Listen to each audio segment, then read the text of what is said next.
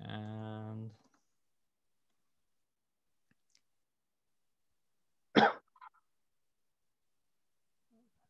we are,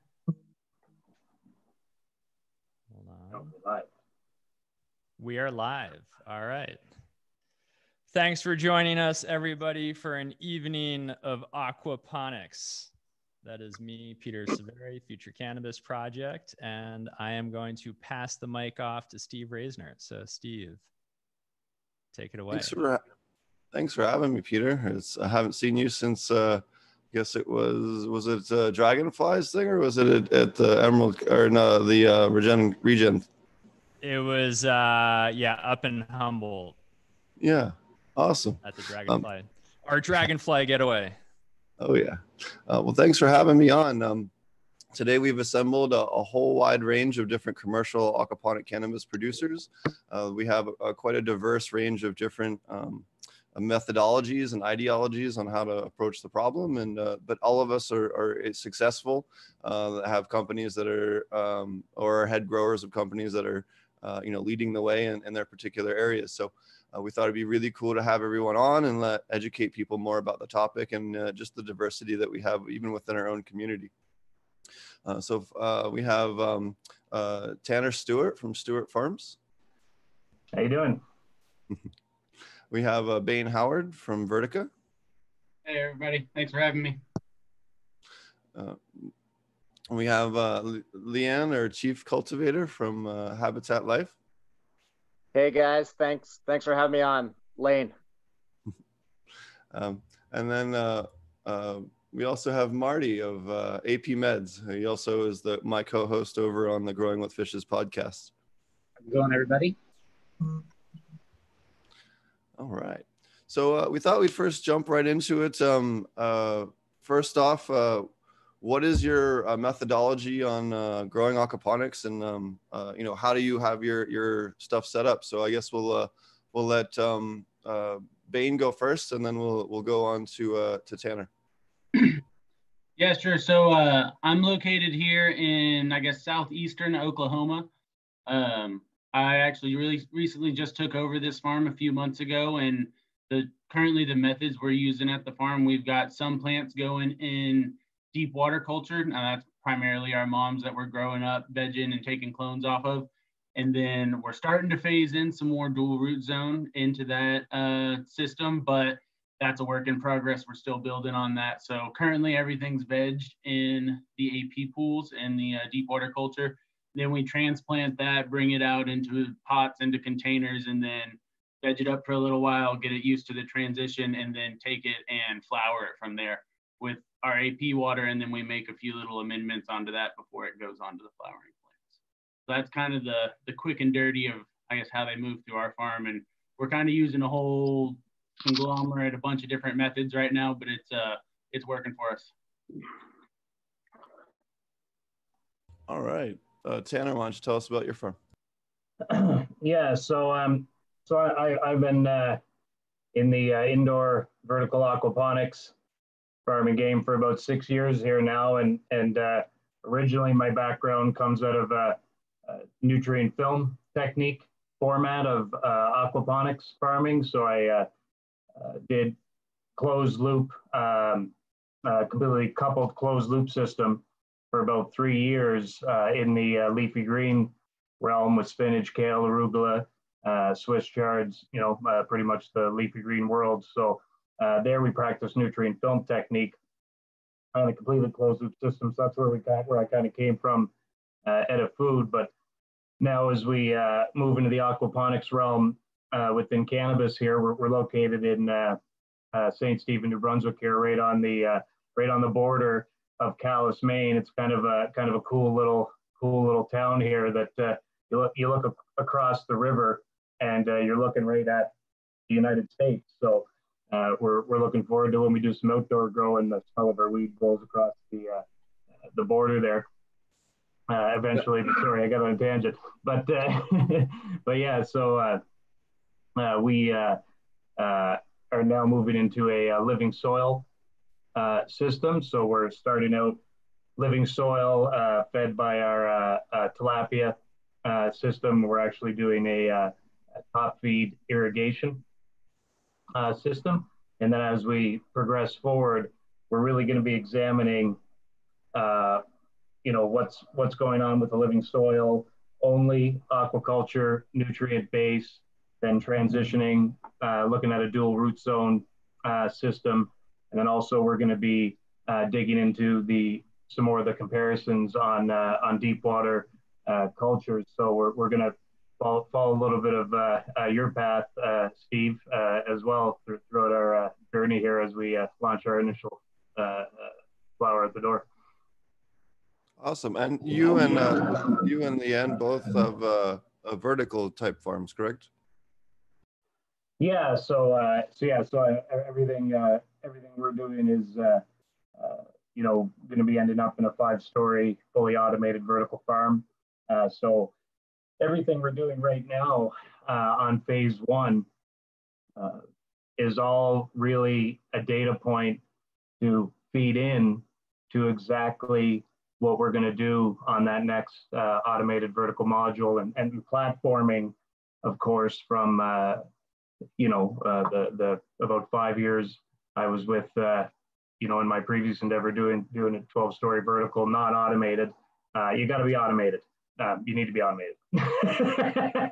That's one of the rules in vertical farming. Get a robot and have it move the plants around. So.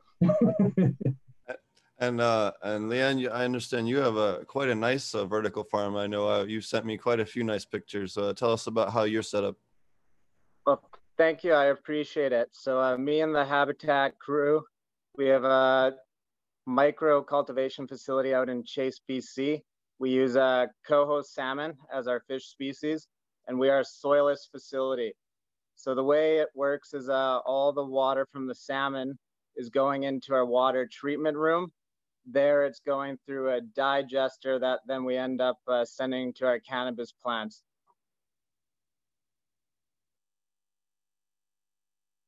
Very cool. And you do vertical racking as well, correct? Correct. So right now in our setup, we have 2 levels high, and we have the middle open up. So we're just going up on scaffolding to look after the top racks at the moment. All right. And Marty, tell us about your grow and how you're set up. Well, I used to have a medical grow here in Southern Oregon. Then after legalization, I got shut down and had to move again. So I'm just getting set up again here.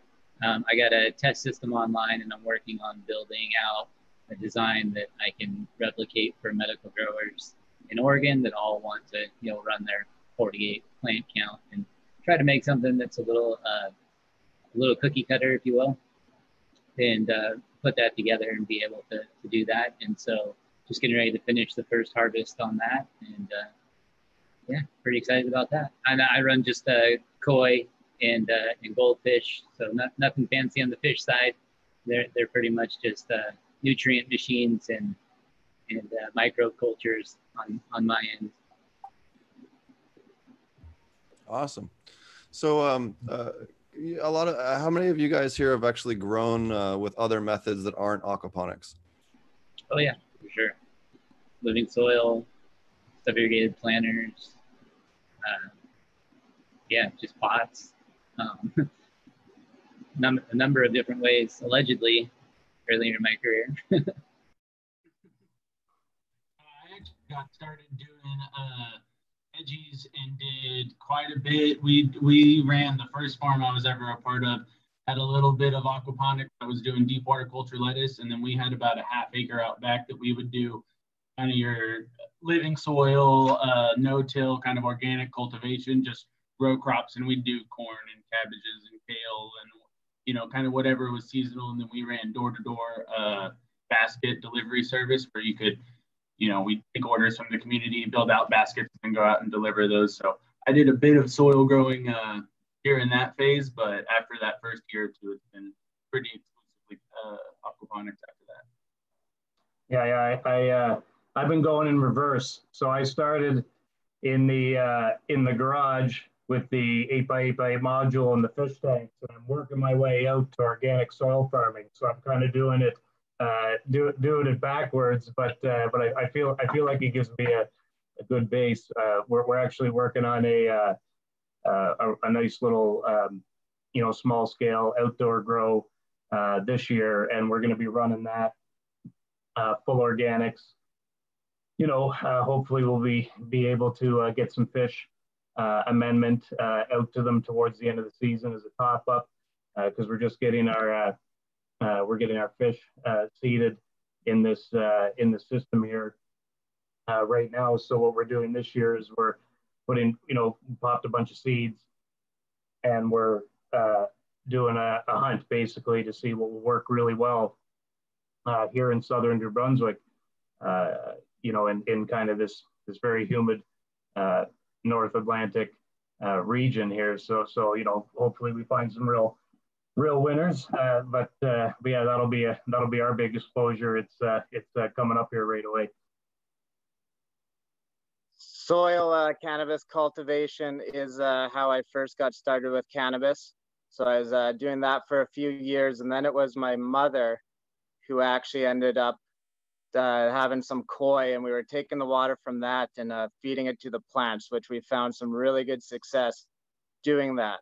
And from there, we ended up transitioning, got a tilapia system going, which we played around with for a few years, which we did have the dual root zones and soil pots, and then eventually ended up developing the new system that we're using at Habitat. Very cool. Very cool. So those who got, so it seems like everyone kind of has some experience with both. What have been the big differences that you guys have noticed with the aquaponics versus your experiences growing, other crops in aquaponics or, in soil? I mean, I would say like veg growth speed is probably the one that I would point to. Like it's a glaring difference for me that I feel like you can see sort of across strains and different growing methods in comparison. I think hands down, I could say, even though it's a, probably mostly anecdotal experience, it's, probably, like going on 6 years worth now. And every year I grow in different methods, and I still feel like aquaponics grows the fastest. And in terms of veg growth, always seems to outperform everything else. I would completely support that. We see very, very, very explosive growth during the veg stage. And one thing that we've also really been finding is the amount of trichome production as we dial the system in more and more is also better than anything that we were producing before we got into aquaponics.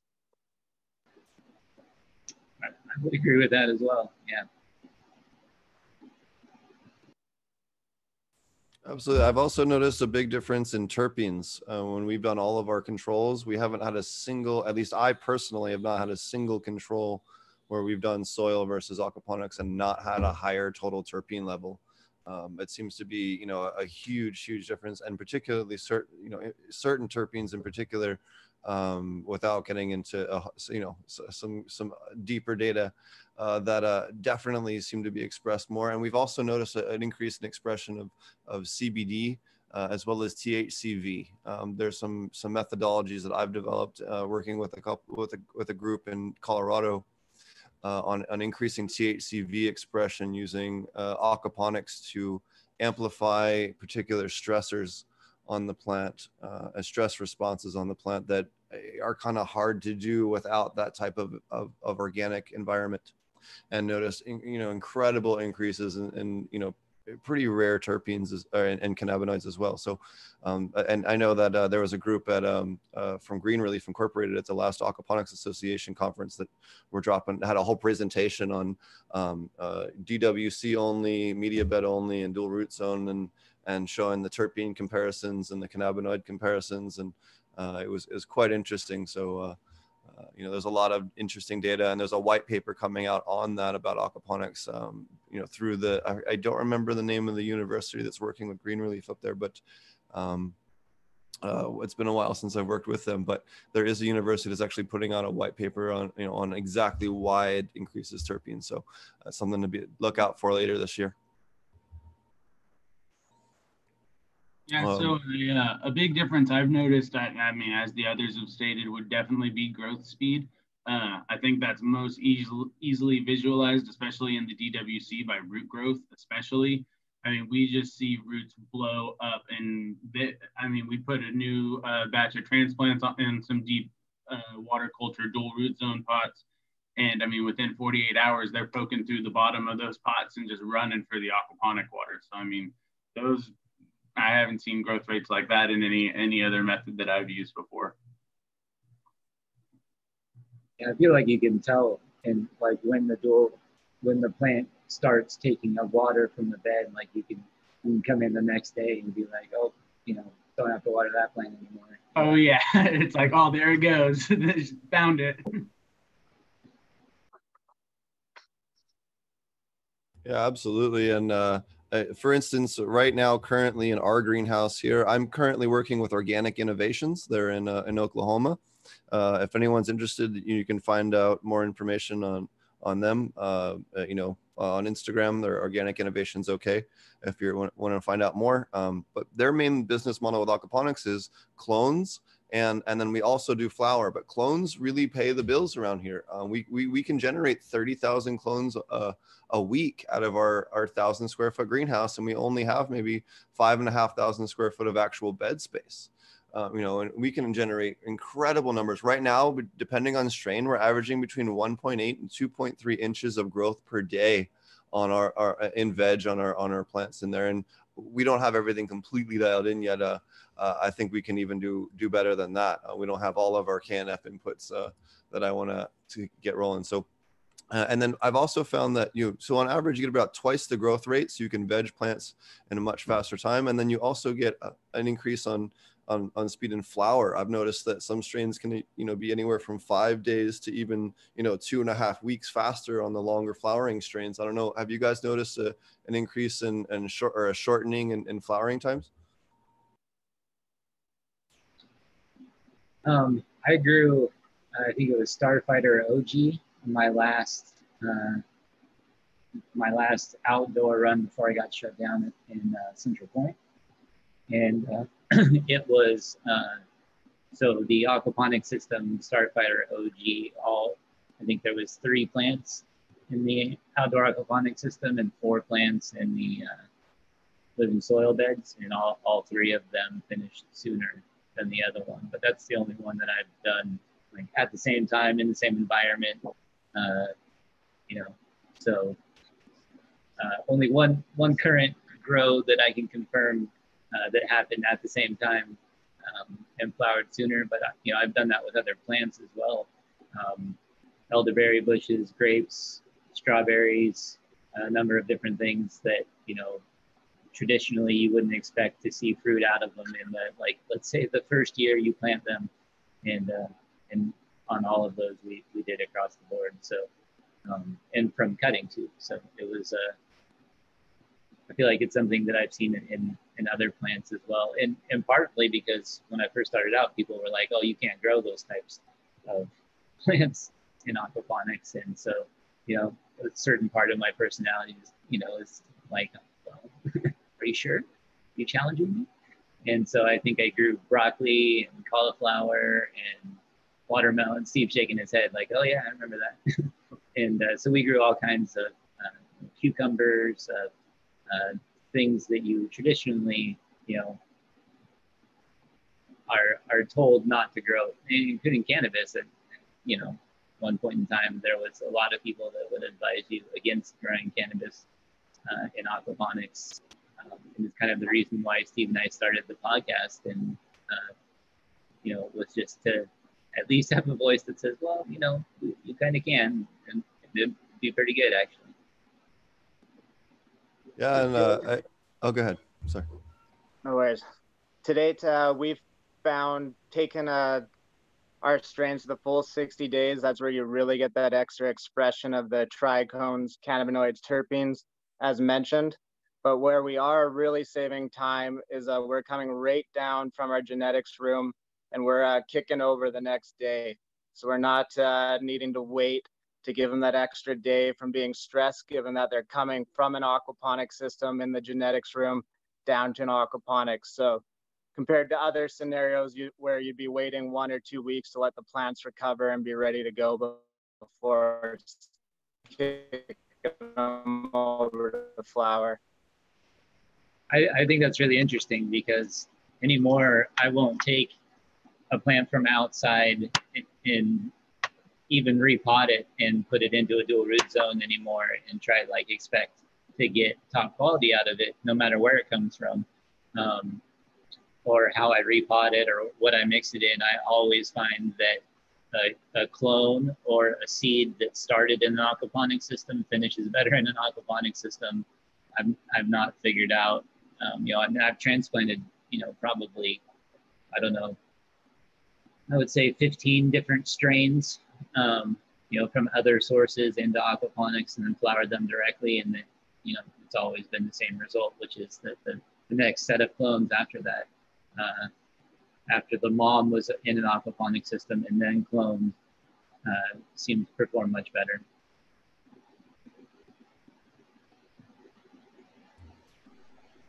You're missing those microbes. And in fact, you know who the original person who first, as far as I'm aware, is the very first person to write about aquaponic cannabis anywhere is actually Breeder Steve, who they just had on the Future Cannabis Project.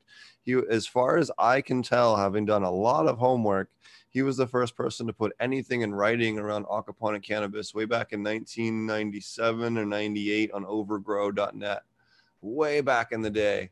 And I remember reading some of his really early stuff and then didn't see anything on it, couldn't find it. And then I found someone had reposted like an archive of overgrow.net or whatever, and actually found that some of those really old posts. And it's just interesting to, you know, some of the other people that are out there also, you know, that are well respected, also enjoy aquaponics, but, you know, don't really get the chance to talk about it. But he's someone that I definitely like to touch base with occasionally, because he is, you know, the first person to work with it, the first person to write about it in terms of anything on the internet that I'm aware of. He had a great episode on the podcast. I really enjoyed it. So oh yeah, learned a lot of cool stuff. Yeah, for sure. So what about economics? You know, with aquaponics, we have a whole bunch of additional revenue streams. Why don't you tell us about some of the different additional revenue streams that you guys have with the aquaponics that maybe you wouldn't have had if you were a soil grower? So for ourselves, we're doing coho salmon, which right now at our micro facility is small scale, but we're able to sell that to the local markets. So that's very exciting. The way the licensing worked for us was we had to get an R&D aquaponics license to start to be able to get the coho salmon. And it was about a year until we got our official license from fisheries in Canada.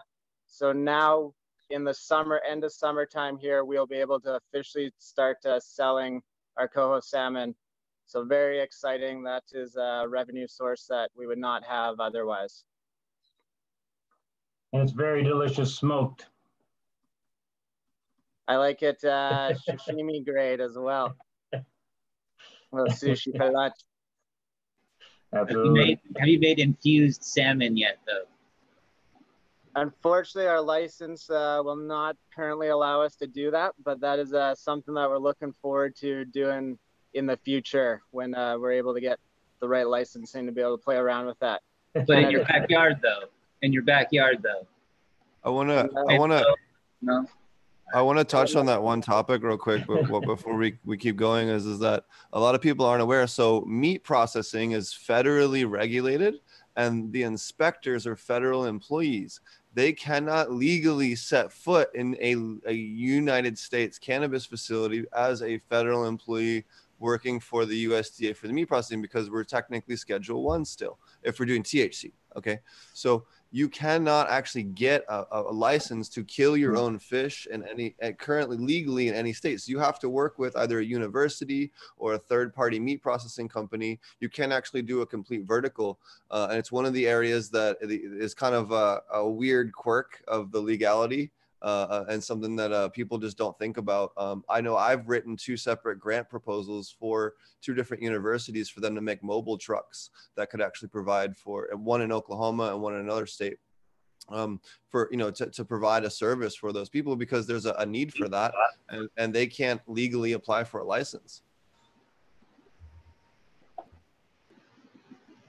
Yeah, we're all good here in Canada, Steve. Good I know. All good, man. Yeah, no, we when I was running our food facility out of Edmonton there, we sold a few good batches, more than a few rounds of our live organic Black Nile tilapia to the Asian markets in Edmonton and Calgary. So, you know, there'd be times, you know, our fish farm wasn't that big for the facility, but, you know, there'd be every few months, there'd be about a week where it was our fish in all the most of the tanks and around the city. And we were getting a great price per pound live. So very convenient thing to, you know, help offset, you know, worry of processing is if you have a live fish market. And so in our location here on the border of Maine, we're actually 6 hours from Boston, 9 hours from New York. So it gives us really good access to even larger Asian markets down there. And, you know, when the economy is running normal, people will eat lots of fish from the live markets down there. Yeah, so it's definitely been a major component for us. And I've always taken the approach from day one with aquaponics, like when you talk about the economics, it's really never a question for me on whether or not you should be building a profitable fish component within your business. You know, if you can go in, you know, like Habitat is got that same mindset on the salmon side. You go in and you get that into a net profit position, and even though the revenues from that may pale in comparison to, you know, the price per gram in some great flour, you still want a net positive on your nutrient factory, and then it's not a drag in your business. So I think you know, that's you know, an important thing for a lot of aquaponics people to really dive into, and that's what's gonna drive that is your market, right? And it's not really the fish. It's not necessarily the fish you want to grow. You know, it could be you know, it could be the right fish for the right market.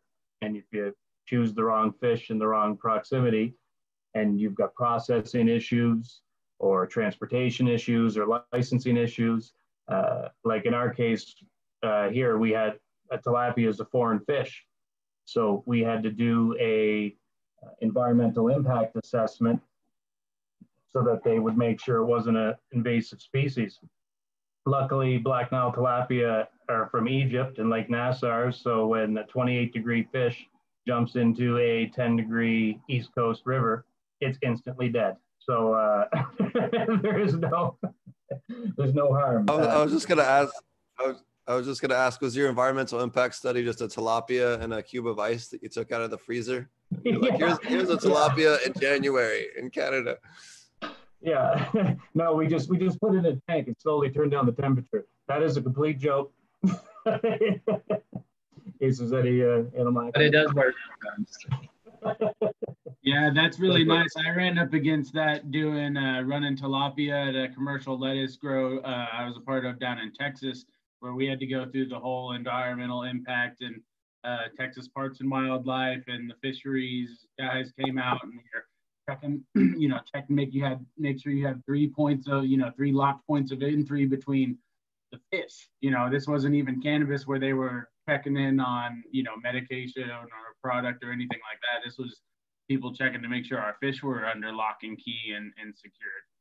Oh yeah, and I mean, when you get into certain aspects of animal husbandry and food safety, it gets pretty crazy pretty quick. Like when we're shipping across the border, we need a veterinary checkup like every, you know, quarter or whatever it is. So, you know, and that's to keep us certified to be shipping stock across the pond.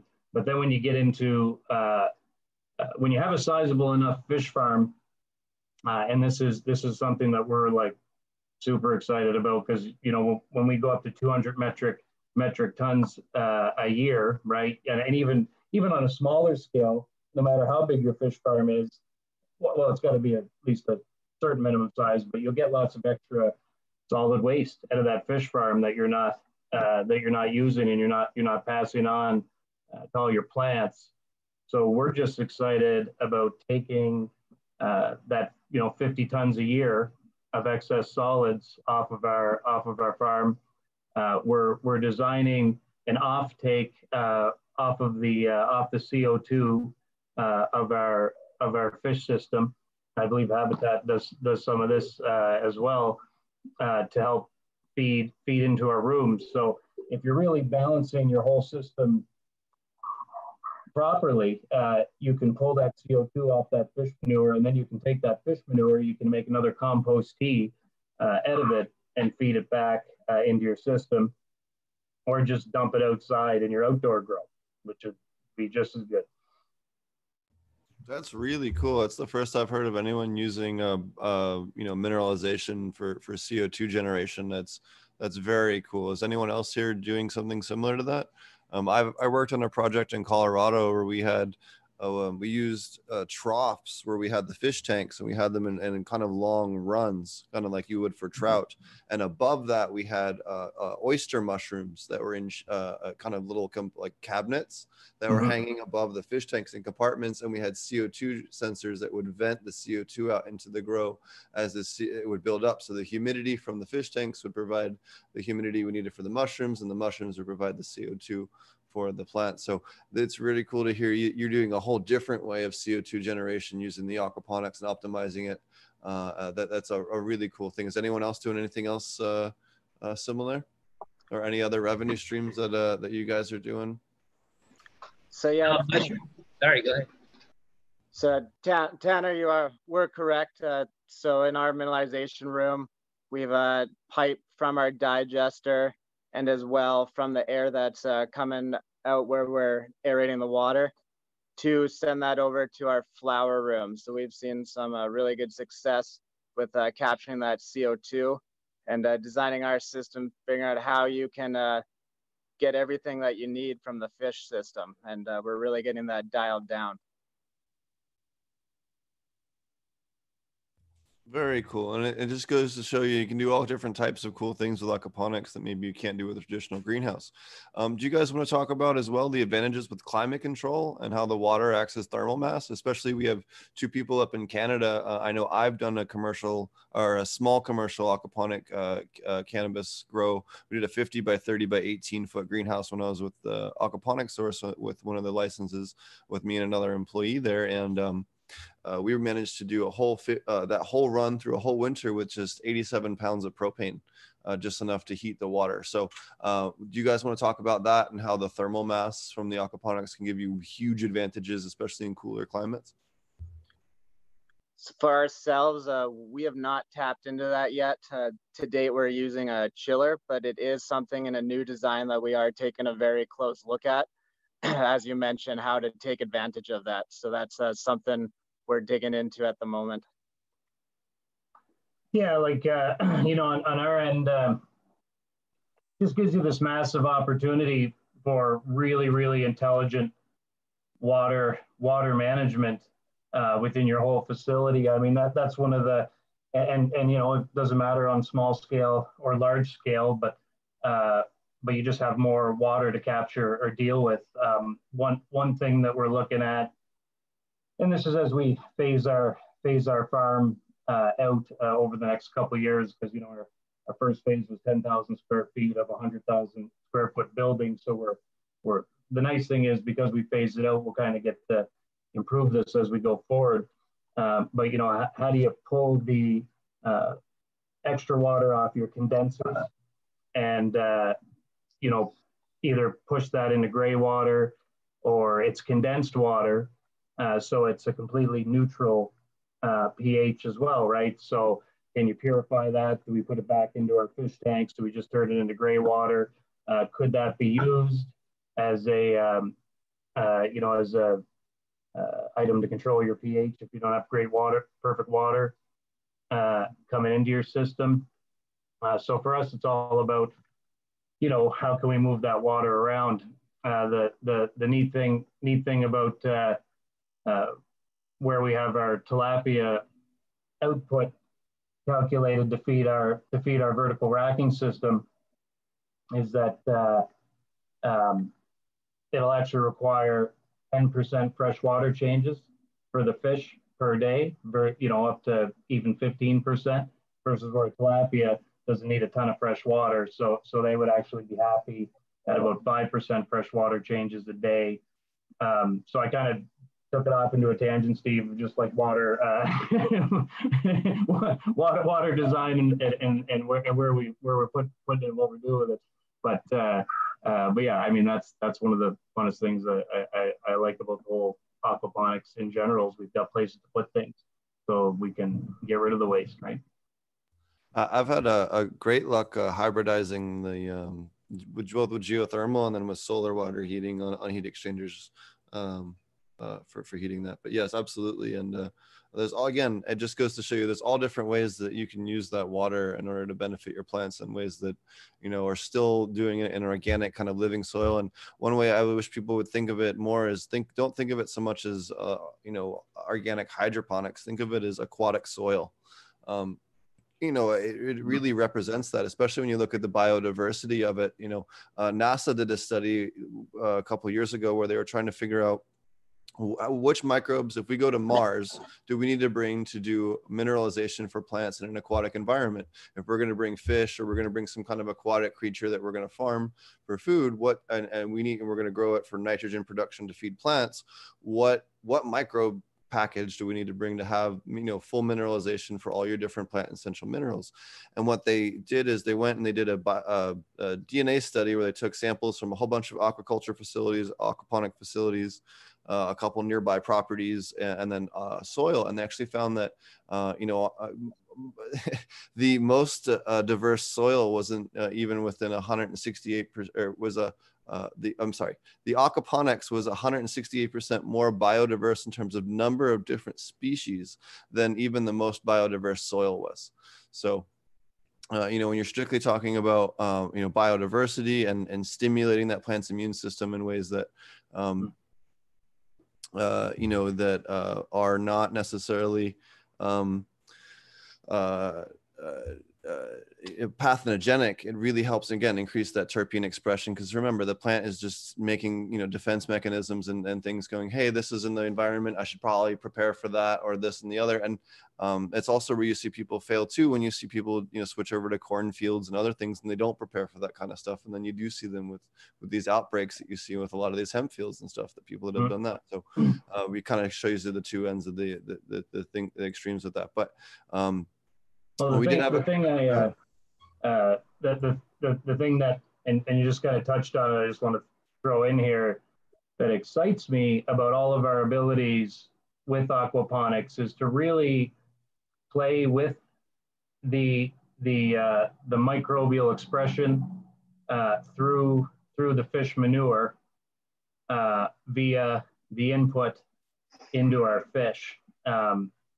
So basically, designer fish diets to influence the microbiome of the fish, and how are those microbes expressed into your living water, and then the path to, well, am I creating new stresses, new microbes, new bacteria culture, right? Have I changed the diet enough to create that stress that you're after in that terp or that cannabinoid? And that's going to take a while to figure out, but we can play with that through the diet, right? And 78% of the microbes in the soil are, can also live in aquaponics, and vice versa in aquatics. So I really do think with more research with these aquatic microbes, you're going to see a lot of them being transitioned over into the soil realm, and people using them to, you're going to see more things like mammoth pea, or more things where these isolated microbial chains are going to be more and more common, and kind of there really is an area for growth, both in research as well as economic. Is probably a few $1 billion in research in the mineralization with natural occurring microbes. So in the aquatic environment, because everyone focuses so much on the terrestrial and not really so much in that direction in terms of specifically plant boosting stuff. So, there is a huge realm, if you're just getting started in college or something like that, or you want to get into the industry and you want to research microbes and you want to find something that could be profitable, that there's a whole industry that just basically has maybe 1% of the research has been done to date on it. And it just hasn't been done to date at all. There's no industries out there that are focusing on it. And, it really is an area that just needs a lot of research. Yeah,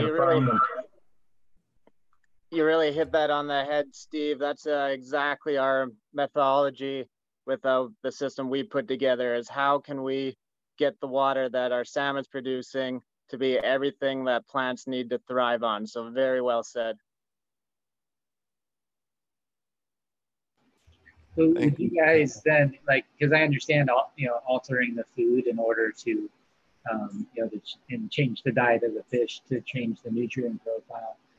So would you switch your food in the flowering phase to be something different than the veg phase, or how would no, that work? I would do full life cycle strain comparisons, right? Because I think in an aquaponics or a live feed setting, and if you're trying to compare a single strain and its performance from the baseline to your comparison when you change the fish feed, at least initially, I think it's got to be through the whole life cycle of that plant on one feed. So do your steady Eddie strains for many good runs where consistency in them, and understand the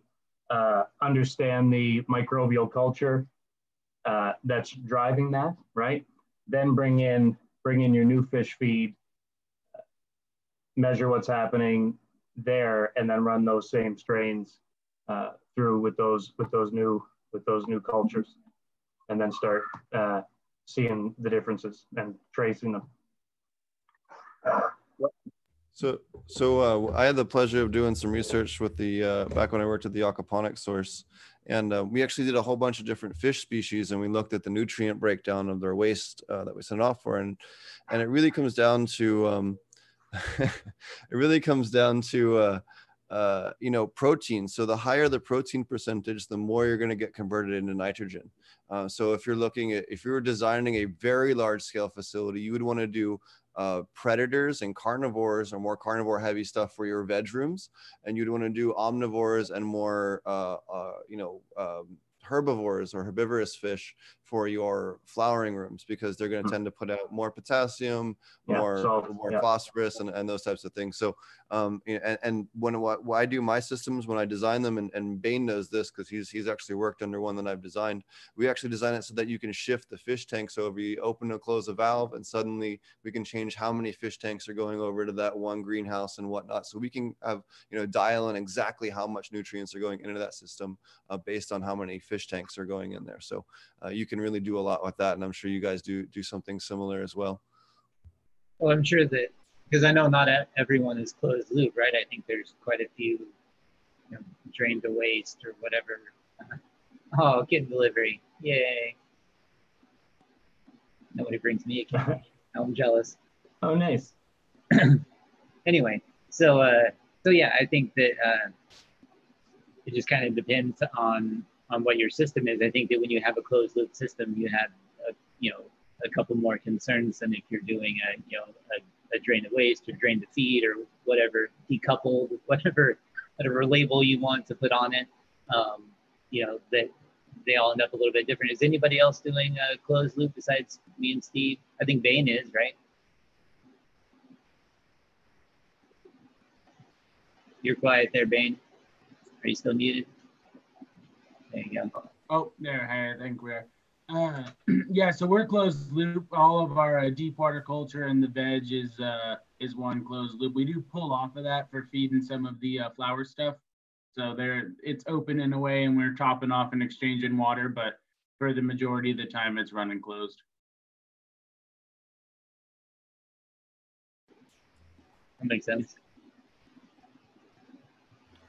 There's a question in chat asking about, soil and aquaponics. So myself and I believe Bane and Marty also both use dual root zone aquaponics. I'm not sure about Tanner and Leanne, but I know that we do something called dual root zone aquaponics. So basically, we'll use this beer bottle here, for example. All right, so imagine the bottom half where the beer is where your hydrogen would be, so or lava rock or gravel, and then the upper half here would be soil.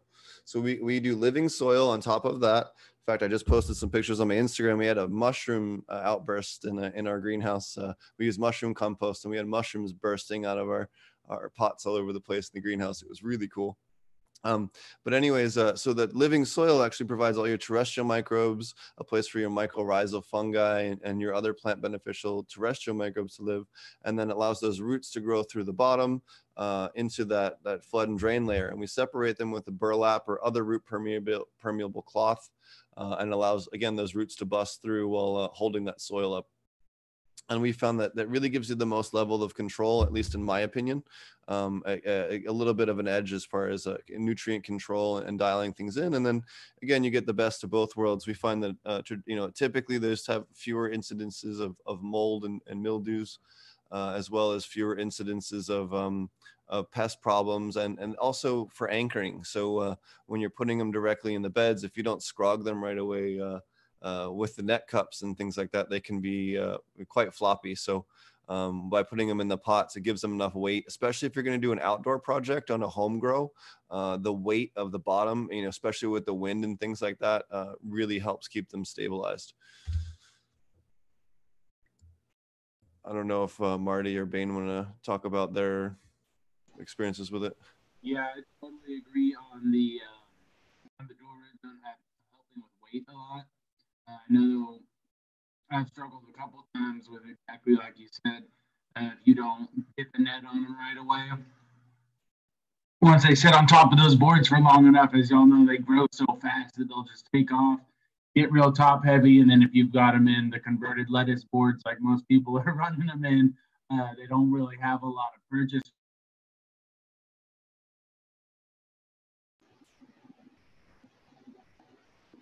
Yeah, I think that, probably like support wise, because I've grown both ways, both in dual root zone and not in dual root zone.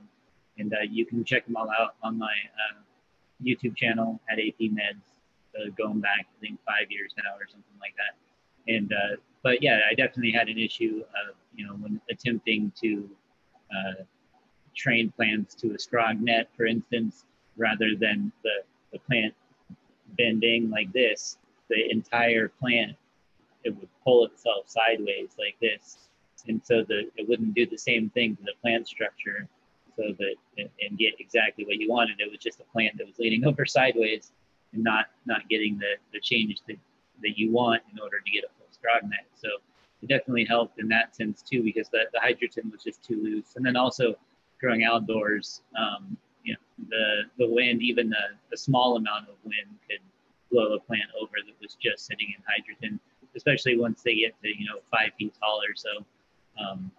They can catch a pretty good sail. And so the dual root zone pot really helps have a solid base to it and keeps it from completely tipping over inside the media. And I know there's lots of other successful ways to do it as well. Do you guys want to talk about Tanner and Leanne, how you guys do? Because you guys are a little bit different, but your stuff works. I know, Leanne, I'm definitely definitely salivate over your pictures regularly.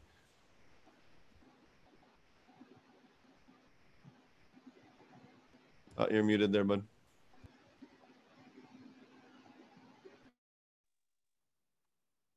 Unmuted now. Hello. You're good. We're good. Awesome. So yeah, we're using neoprene discs. So that's how we actually, when we take our cuttings, we end up propagating with those in our cloners. And then we take them downstairs, and right now we have rafts that we're have holes drilled into them, and we put those directly into the system. And you are correct, we do get trellis up right away, and we end up having a couple layers to make sure that those plants get the right support for them. So I could see being in a soil scenario, definitely gonna have more developed support, but the roots, they do explode in that water, and you're gonna find a lot of support that way as well. But you got those big heavy buds.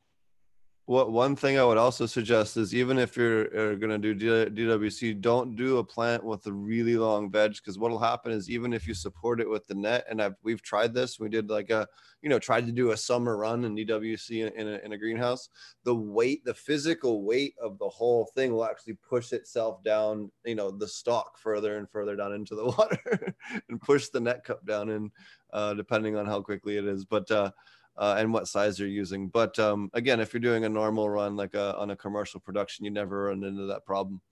You're only going to run into that if you did a full summer run or something like that. But yeah, we've found going in with plants that we either veg a little long or came down as large veg plants, they did not end up flowering as well as ones that are around that 8 inches coming down. Given that you have such explosive growth there, it's really the right size. And doing that, we're doing vertical as well. We're working within a 4-foot space. So we're not growing really tall, large plants. We're growing them in a tight space. You have anything else you wanted to mention there, Tanner? Yeah, no, we're heading into this in a living soil status right now. So we're everything we've got potted up right now is all of our mother stock, right? So what we've been doing is basically pheno hunting here for the last 4, 5, 6 months now, and we've got our Royal Cushes built up. We got some LA Pure Kush, Hollywood OG. So all of that is coming in living soil right now, and we're going to build all our stock like that. And then as we turn our system on, we're going to be feeding the aquaculture nutrient top feed to the soil here just in the early days. And but we've got our one grow room set up with 4 solenoids, one per table. So we're good for complete top irrigation, and we can drop to bottom feed, dual root zone, quite easily as we explore different mediums. But we're, just happy to be starting in the full living soil experience, because that's really what we're aiming for on the on the outdoor as well. So it's a good place to start with our strains, and as we sort through them, we're going to kind of know where they need to go. But we're looking for stout plants, right? Which is why the Royal is a pretty good plant. It's fat and droopy, and it's coming in thick. So we're looking for those plants that we can go vertical with.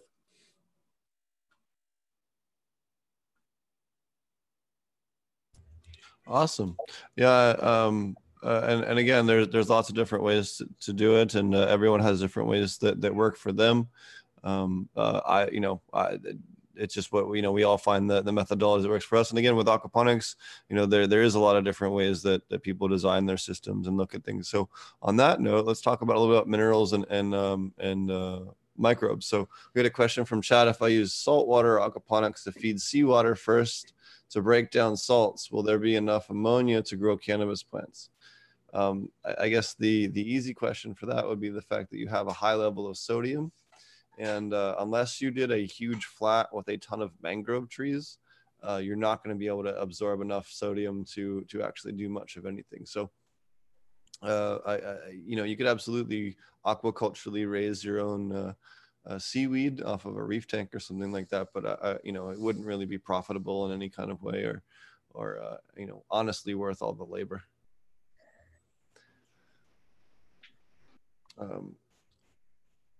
Let me look here. So we have, so let's talk a little bit about any other pros, or what are the downsides that you guys have found with aquaponics, or maybe some of the learning curves that maybe were more difficult than you were expecting? For ourselves, I don't know if it was unexpected, but so I grew up raising cattle in an agriculture background, so had a very much farming background. When we started up, we really had to be on top of the system. Sometimes you get alarms at 2 in the morning. You had to be ready to respond to say a pump wasn't working right or something got clogged on you.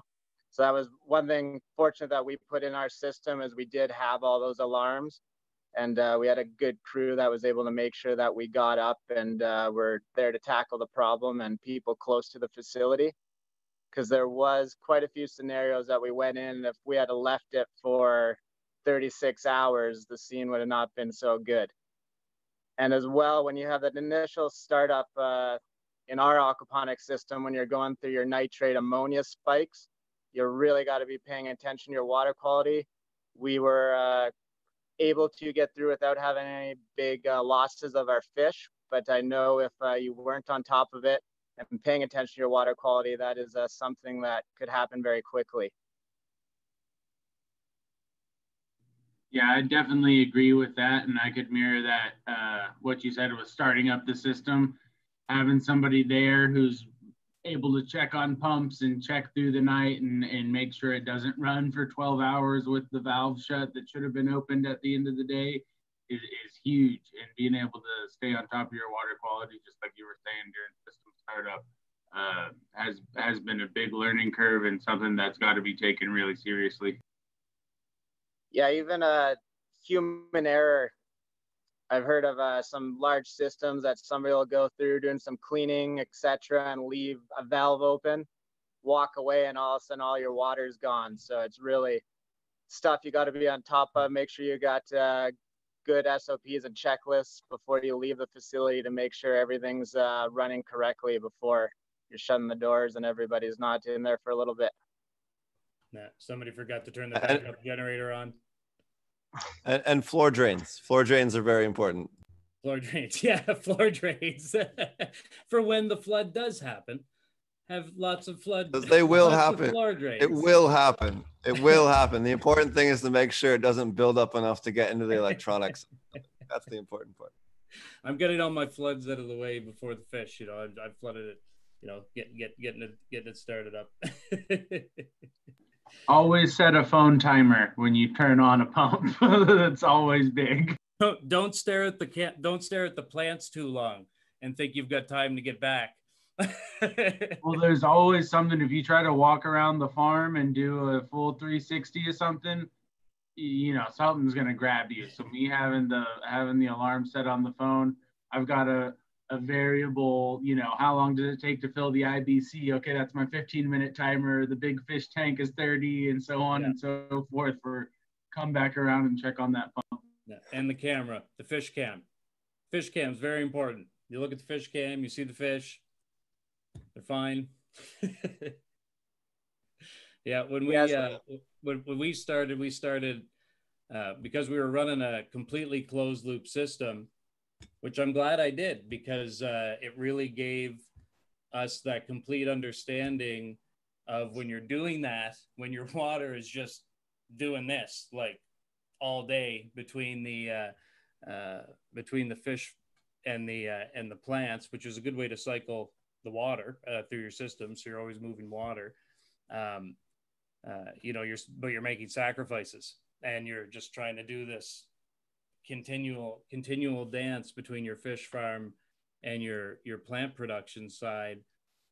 So, you know, coming out of that, you know, that's why we're landed into more of a decoupled system where you're, you know, you've got your fish farm and your nutrients are coming over into your system, and you've got a little more fine-tune control, and you can keep your temperatures perfect between your two systems. But yeah, that was those are some those are some pretty tough days. You know, when your pHs were going up and down between your fish and your plants, right? Yeah, I learned and to also definitely make sure you set a timer there at the early stage of our facility. You'd be filling up a barrel, you get distracted by going to do something else, and all of a sudden your barrel starts being overfull and flooding everywhere. And then as well, very good point on the backup generator. So we actually knew that there was a Canadian winter storm coming. So we tested our generator the days before the storm was supposed to be there, fired up, everything worked well, but we did not check all the fluids. So come the day when we were correct and the backup power went down, the generator wasn't firing up. So luckily we had the needed fluid on hand, but it took us about 30 minutes to get that thing fired up. So backup gens, and make sure you're checking all your fluids as well. Oh yeah, absolutely. And that's something that's extremely critical for aquaponic systems, because if that system goes down, everything dies. Most commercial size systems, you know, you have maybe an hour before you're going to start losing fish without a backup generator. So, you know, making sure you have a you know, gas power, and if you're doing really big scale, you know, gas turbines can be really good because you can get that hot and cold off of them aside from the power as well. For those of you that are looking at that, you know, very large scale and want to have that on-site power generation. So on the topic of minerals, you know, one of the things that I've noticed, especially, I also on a separate note run a nutrient dosing company where we do consulting for all that stuff.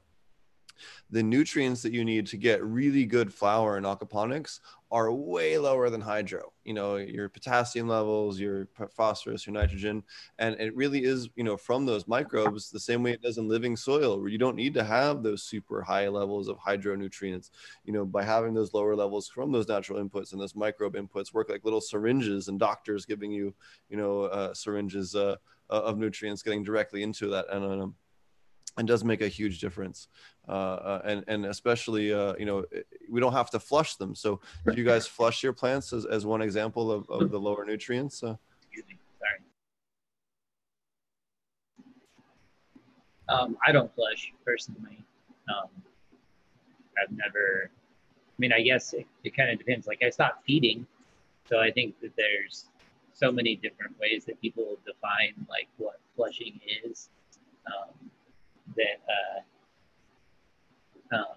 it can get a little construed, I think, because people do different things and describe it the same way, and then a lot of discussion happens that's not really like effective. But yeah, so some people describe it as just feeding nothing but water the entire way through, like the last couple weeks of flowering. So if you're doing hydro or something where you're feeding a lot towards the end, then I suppose that makes sense. But obviously in aquaponics, there's not like much of a way to turn off nutrients and not have them in there anymore. So, but you also never have the high concentrations of nutrients that you would be trying to flush out anyway.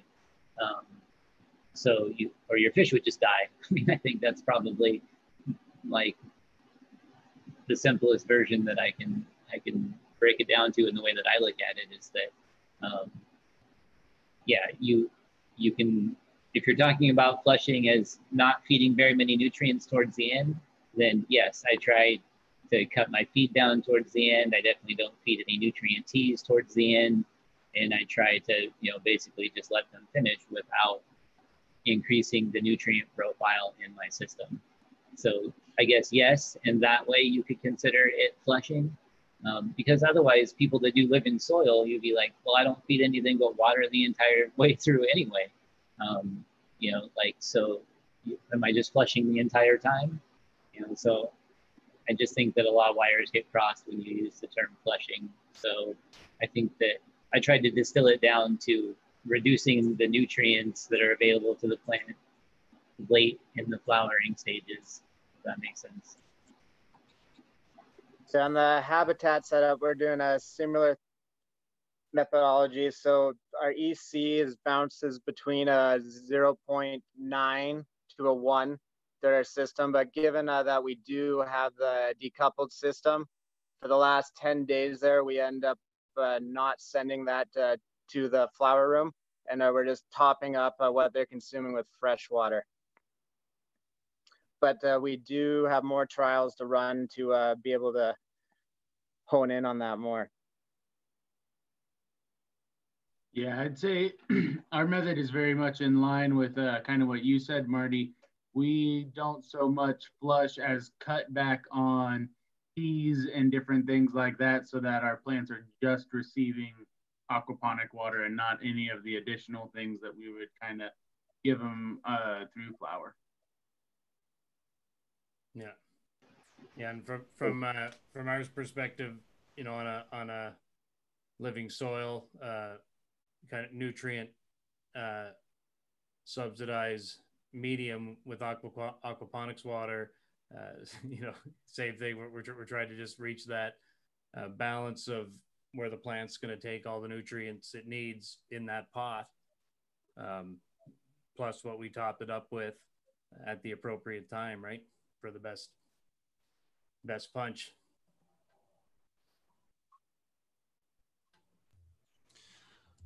Awesome. So, so what metrics are you guys testing for regularly? Maybe that's a real good question. So, me personally, we test any farm that I work with. We test every other week, so every 2 weeks, and then once everything's, you know, totally stabilized and we know the strains that we have, then we can cut back to once a month. But we find that really gives us the best ability to really fine tune our nutrients. How often are you guys testing, and what are you testing for? So for us right now, we are testing all the macro and micro so that we're able to understand our system.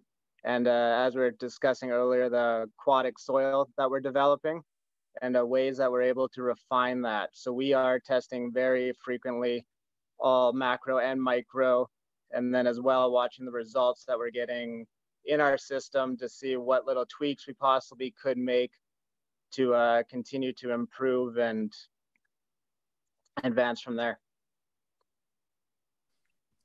Yeah, and you know, from our perspective, it's everything. You know, it's nutrient profile in the soil at certain points, the EC going in from the water, and you know, the VPD, you know, the VPD and the exact amount of times it's been watered. I mean, we're just gonna really do our best to be capturing all the variables, and it's not very hard to do, right? You know, it doesn't take a very expensive system to really data log everything that's going on in your room on a per strain basis. So we're leaning in towards a you know, live monitoring. Right now while we install our system, we're just writing everything down 50 times a day and using multiple different pH monitors. I got like 11 of those $10 ones that you stick in the 2-prong, you jam it in the soil. Then use 3 of them to make sure that they work, because if all 3 of them are the same, they work. Yeah, only then can you confirm for sure. Yeah, you gotta triple down on those. Yeah. Yeah, so we're like you said, water's kind of everything for the aquaponic farm. We'll do our full panel tests every 2 weeks, so that's all of our macros, our micros, and then we'll add silica on to yeah, there it is. Yeah. So convenient and cheap. Steve, can you actually bring that back and show it? Can you bring it back? Well, yeah, I gotta get that 3-way meter promo in here. How much you getting paid for that, Steve? All right. It's awesome. It's got pH, light, and moisture. But like you said, you need to buy them in 3s.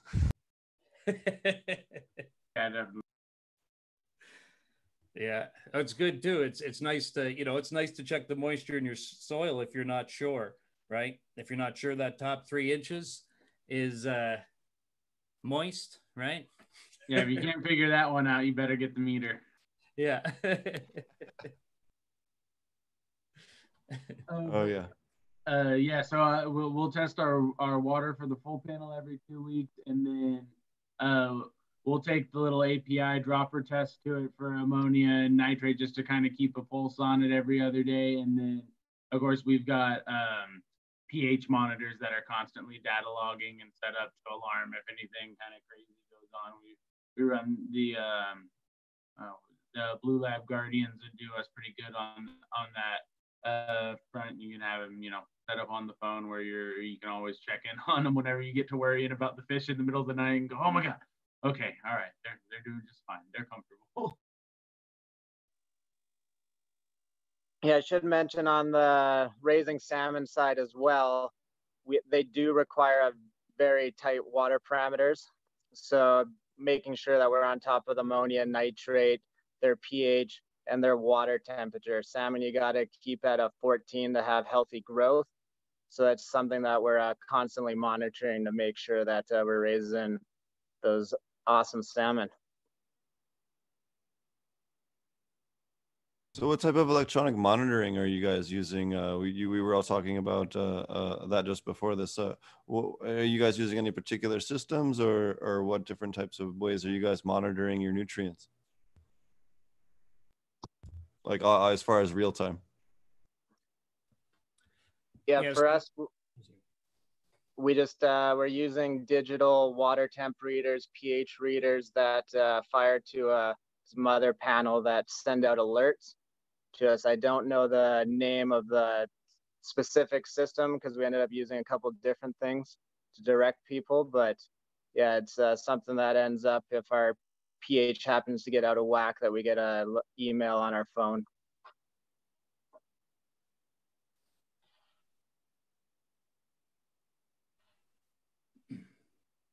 Yeah, so I mentioned earlier, we're doing the Blue Lab Guardians are the ones that we're currently running at the farm. A couple $100 a piece, so they're a little pricey if you're gonna get a whole bunch of them to strew throughout the farm. But I think it's worth having because they have an app that's at least decent at getting you connected to a phone or computer and bouncing that back, so you can always kind of check in on the system. Yeah. Right now we're looking at a few different options, but honestly, one of the easiest to use and simplest option is you can first for getting started anyways is a TrollMaster system. They've got all the brain and the Wi-Fi transmitters and the sensors that you need, and you can overlay that. It's not only a sensing system, it's actually your control system.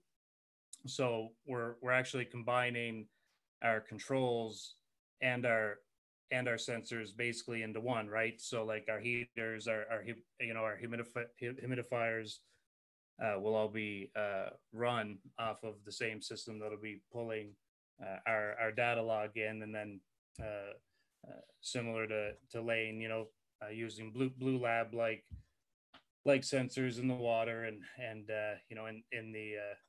in all the grow rooms.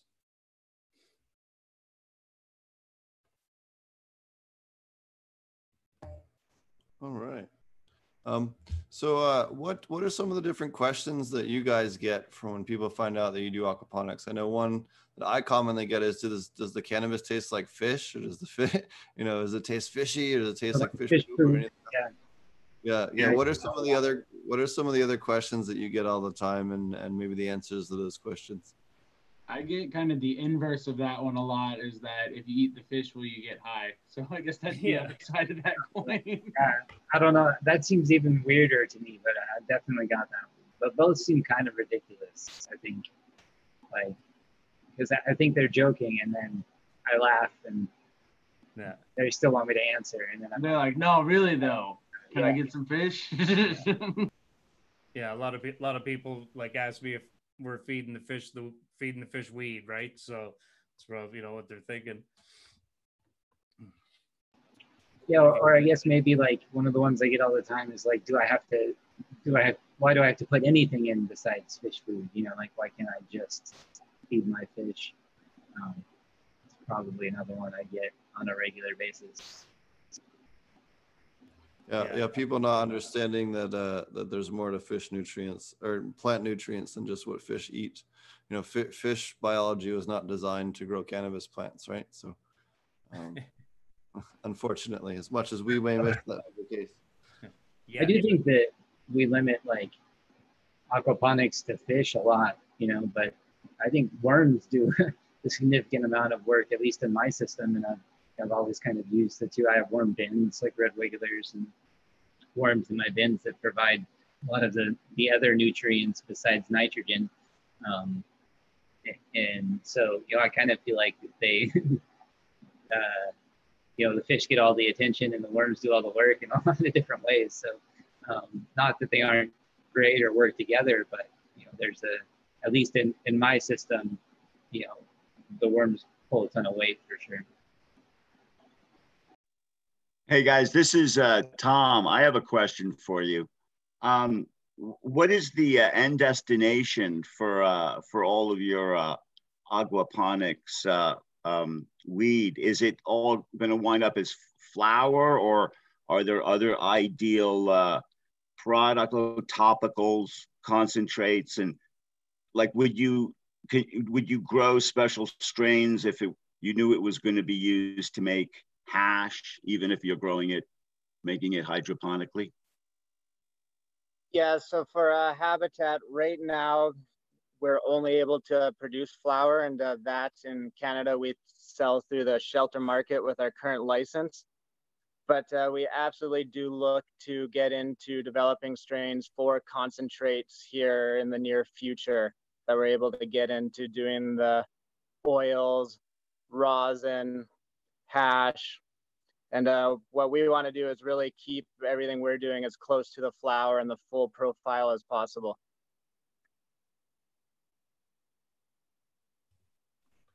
Yeah, for us, you know, we're really gonna let this strain dictate, you know, if it goes into flower or if it, you know, is going to go into a good pre-roll.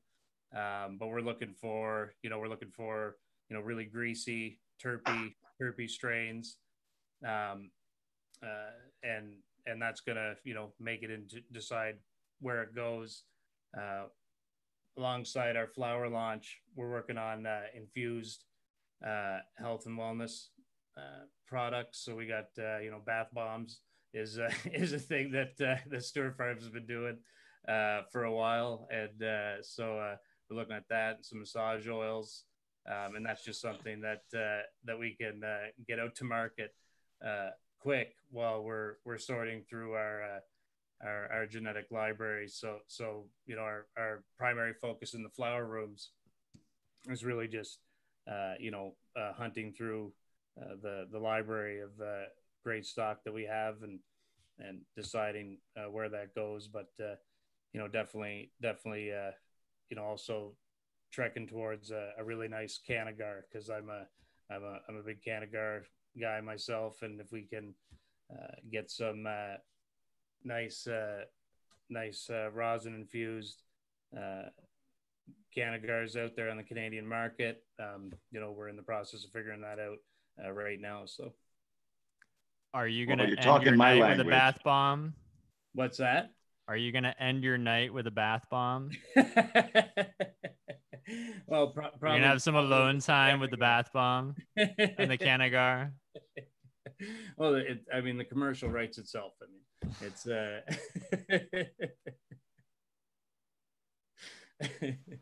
yeah, for me as a medical producer, maybe, I don't know if anybody else is here or everyone else is recreational. Nice background you got there, Steve. I like it. You know, ours is a little bit more tailored to needs of patients. So, you know, some of them want or need a full plant extract, like an RSO made. So, you know, we facilitate that to get made, or some of them need a tincture, you know, where it needs to be extracted and then put into specific doses and then combined together. So, you know, it just kind of depends a little bit more on the patient first, and then everything above that, you know, is all the overhead, a lot of times gets either distributed as additional flour, or a lot of times when the patients will already be making extra of something, like one patient will have extra gummy bears and they like to share, or whatever, and however it works out. So in the medical world, it's a little different than just marketing products directly to the end user. But I would say probably most of it gets consumed as flour, or put into some sort of edible / medication. So kind of, I guess, a little bit of everything. Not a lot of rosin, not a lot of pressing getting requested in the medical world. I'm not sure why that is, or what. But that's, I guess, the only thing that I could really say about the medical market is that it's a little bit more specialized to whoever you're dealing with. So here we at Organic Innovations in Oklahoma, we take 70-80% of it, all the stuff that's easily trimmable pretty quickly, that all goes to flour for flour sale, and the rest goes into concentrate. Occasionally, we'll grow some stuff that's a little more airy, specifically for concentrate. But I think that, again, you kind of grow for concentrate, or you grow for bud. If you're going to primarily lean your market towards one or the other, unless you really split your production, because the cultivars that are going to produce ultra heavy production for resin, for concentrate, and might not necessarily be ones that you want to have super dense buds, because that's going to have a higher chance of mold, especially with the fact that we do have a higher humidity than normal. We don't really like to have those super giant, I don't want to have maybe something like a god bud that has like an arm size bud, because that can cause us a little bit more issues. Not that we have that many problems using probiotics, but you want to reduce your chances of problems to begin with. So again, I think that goes back to, and I know that plenty of other people have talked about that topic. I know I've heard Frenchie talk about that topic at least 30 times. But you kind of need to decide what you're going for, one or the other. But in general, I find that most of the aquaponic people are growing for either that high-end concentrate, or for the high-end, more connoisseur boutique flour, because it does have a very different flavor and a more richer flavor to the smoke, and also burns very cleanly. I know quite a few people have talked about that in the past, and Breeder Steve was just talking about that on your channel about a week ago. Yeah, I totally agree, Steve. Like that's what we're, we've got two different kind of focuses, and the reason we're doing our outdoor sift is to find that greasy strain that we know won't need to go into flour, that we hopefully can do a good hash extract off of, that holds its, might be a good yielder, and then have something to potentially press right into a solventless extract. And then the indoor is going to be focused on the higher quality. Definitely. I'd say we do a little bit of everything as well. At Vertica, we're located in Oklahoma, so we were able to fully vertically integrate and have licenses to cultivate, process, and then dispensary license as well. So when we're growing our bud, we really have the outlets to do just about whatever we want with it. Obviously, the primo stuff is getting trimmed up and goes to flower sales. Our lab's coming online right now, so there is a portion of our stuff that's getting kind of reserved and set aside for that. We've done a little bit of business with a couple extractors here in state. Apothecary Extracts is actually putting out some of our flour really soon that'll be available in our dispensaries from some of the stuff we produced in the aquaponics here. So we're excited about that. But to answer the question, it is a bit of everything. We've got some stuff that's going flour, some for extract, and so on and so forth. So let me ask you guys this question. Why would someone, or what is your opinion? Everyone here is a pretty experienced aquaponic cannabis grower. Why should someone that's maybe doing soil right now, consider adding aquaponics as part of their grow operation, or switching their operation over? You guys all have experience doing quite a few different things. Why should someone switch if they're currently, have their stuff figured out and they're doing their own thing the way that they've been doing?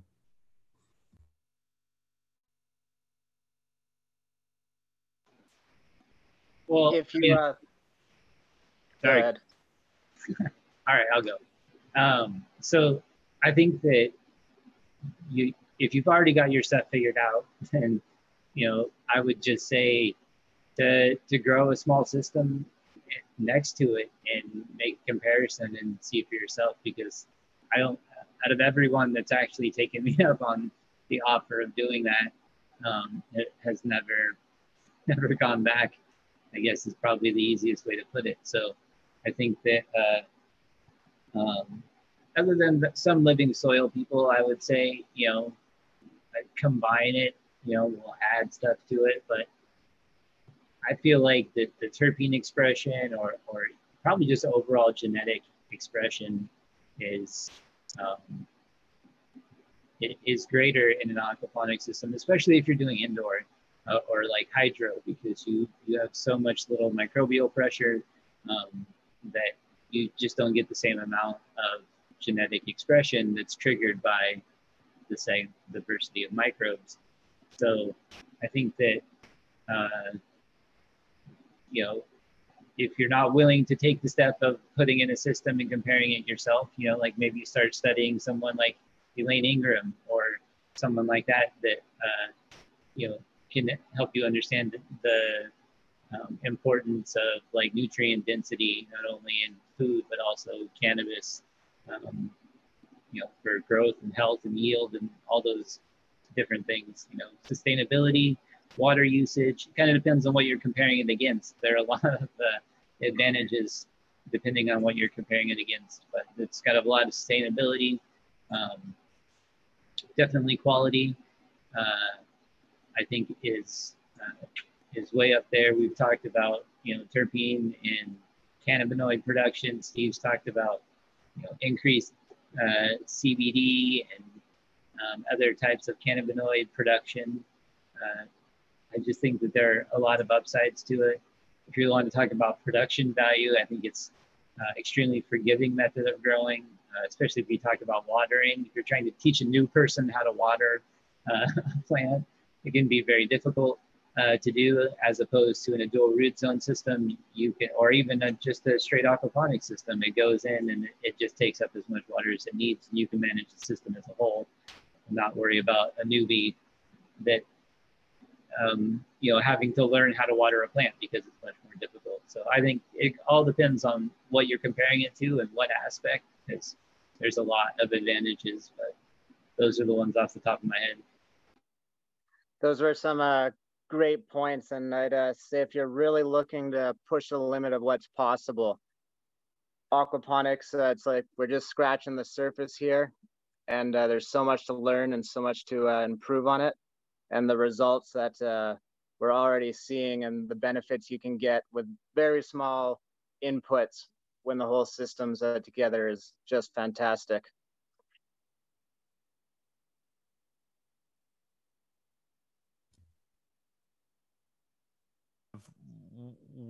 How big is the aquaponics ecosystem in agriculture? Like, is it growing exponentially? Is it lettuce farming? Is it everything? Is it like, what's the current state of aquaponics outside of cannabis? It's growing globally. Sure. So currently, aquaponics is expanding rapidly. In fact, thanks to the current global pandemic, it's really seen a surge. I know most of the aquaponic companies that I'm aware of that do vegetables have seen at least a twofold increase in customers across the board in terms of people that want new systems or need support for their systems. So that's been booming. But in terms of commercial, it's mainly lettuce and leafy green production, nitrogen heavy production plants, because honestly, up until maybe 5 years ago, there wasn't really the high level research that had been done to do flowering crops and to support something that's heavy feeding as cannabis or something like that. No, people hadn't flushed out silica and the importance of that, and some of the other nutrient levels and other nutrient importances that were maybe completely overlooked when it was first done just for lettuce, right? Because lettuce doesn't take hardly any nutrients to grow versus cannabis, which takes a lot of nutrients to grow, which we all know, right? So developing that, and I had the pleasure of working for the aquaponics source back under Sylvia Bernstein when she first owned it. And we did a lot of research under how to make aquaponic systems more profitable. What plants can we grow? What medicinal herbs? What can we grow for profit? And what types of things can we do to make it more profitable? So we were able to do a lot of different types of research with different mycorrhiza fungi. We did a lot of cool research around how to grow osha root, which is a almost exclusively wildcrafted medicinal herb that we were able to grow at quite a large scale commercially in a greenhouse year round, because we realized that it has a very water loving mycorrhizal fungi that actually loves aquaponics, but you have to seed the microbe from a wild population. So we found a place where there was some osha root, gathered the mycorrhizae, seeded it into a wicking bed, and we were able to replicate those conditions and actually grow a plant that is almost exclusively wildcrafted. So there's a lot of potential for the aquaponics to be able to provide ability to grow a lot of agricultural crops that aren't traditionally able to be profitable. There's a woman that I know, it's in Italy, that's doing saffron, and she's getting 4 flushes a year of saffron. Okay, and she's putting the bulbs right next to each other in media beds, and you know, who thought growing saffron in aquaponics would be profitable? But there's a lady in Italy that's making it profitable. So there's a niche market for a lot of these things because of the accelerated growth rate and other things that you can actually make a profit on if you can find essential oil producing plants or other plants, you know, and spices or medicinal herbs that are used for it. I also know in India they use it for skin stuff. They actually grow aquaponic cucumbers, and because of the accelerated growth rate, they actually use it for pharmaceutical production for topicals. So, you know, there's all different types of ways that aquaponics is really changing the world and utilizing the benefits of it as well. But in the space, not only just with cannabis, but also other vegetables. I know Baines worked at one of the largest organic certified vegetable facilities in all of North America. And I know some of the other guys here have some experience as well in the aquaponics. I know Tanner in particular has grown quite a few vegetables in aquaponics as well.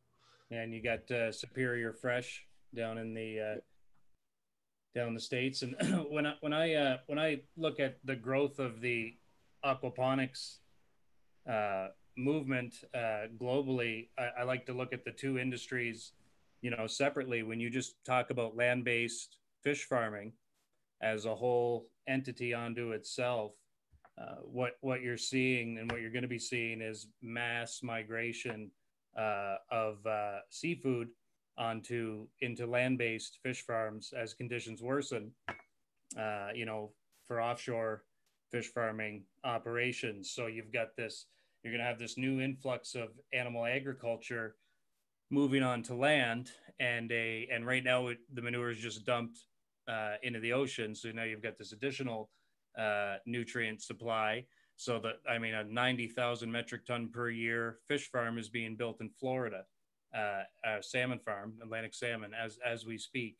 So that's the largest land-based fish farm in the world that's getting built right now. So, and with all the food security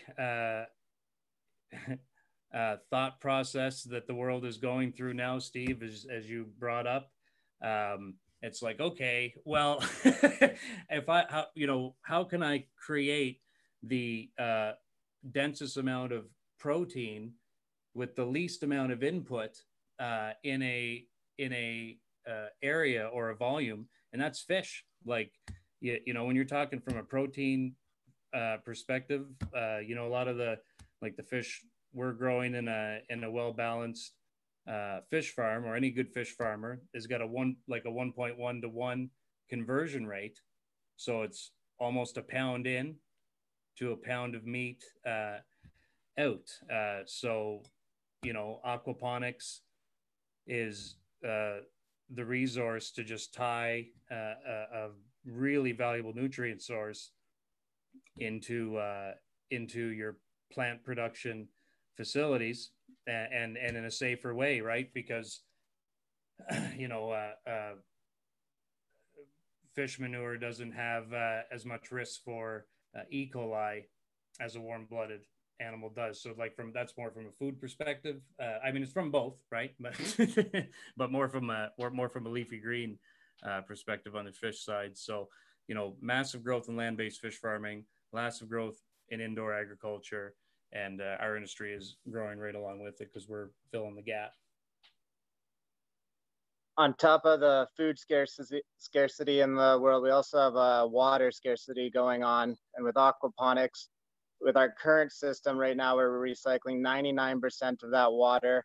And we also firmly believe we'd be able to get that up to 99.99 with capturing that through evapotranspiration. So on top of the benefits of providing both leafy greens and protein, you're also very little water use to be able to do that, which is so cool. It's basically, if shit goes real bad, be close to an aquaponics facility and bring the guns. Oh yeah. And you can, and if you're properly dosing with your probiotics, I know, and we'll touch on this in a second, but if you're properly dosing with probiotics, you can drink that water. Like I would happily drink water out of any aquaponics system that I work on, because we dose probiotics that eliminate anything that's going to make me sick.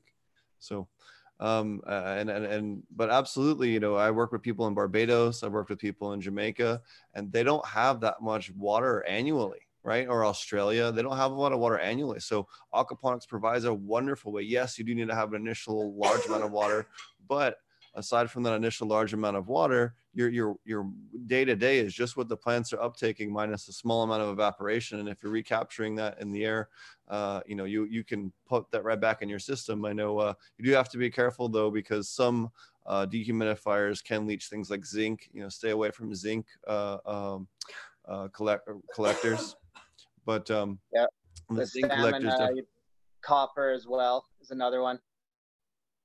Yep. So try to stay to the aluminum if you're going to get a collector or heat exchange, or not heat exchanger. What do they call them? Radiators. Make sure that they have aluminum ones, because those ones can actually be used in the aquaponics system without having any kind of headache. We use the Quest ones, and we don't really have too much of a problem here, at least at our current facility. So what, if any, Korean natural farming or other probiotic inputs are you guys using? I'm a big fan of lactobacillus bacteria. I know that a friend of mine, Joe Pate, over at Kentucky State University, did a research project where they actually looked at using lactobacillic acid bacteria in order to eliminate pathogens as well as accelerate plant growth and fish growth. And they had all kinds of cool results. I don't know if that white paper has been released yet, but if it hasn't, it will be this year. What kind of things are you guys doing for those types of inputs? So, I'm right there with you on the lactic acid bacteria. We like to do that a whole bunch. We'll dose both on the systems and then spray that as a preventative for certain foliars to prevent PM and stuff like that. In addition to the labs, we also do an FPJ that will, just as part of our routine trimming and stuff like that, we'll take that and make the fermented plant juice from it and add that in with our compost teas and stuff like that, just to give it a little extra zing. I just got my boxes made today to put out an additional IMO collection to get that whole process started and taking that all the way to the liquid IMO, although we haven't done that one just quite yet at our farm.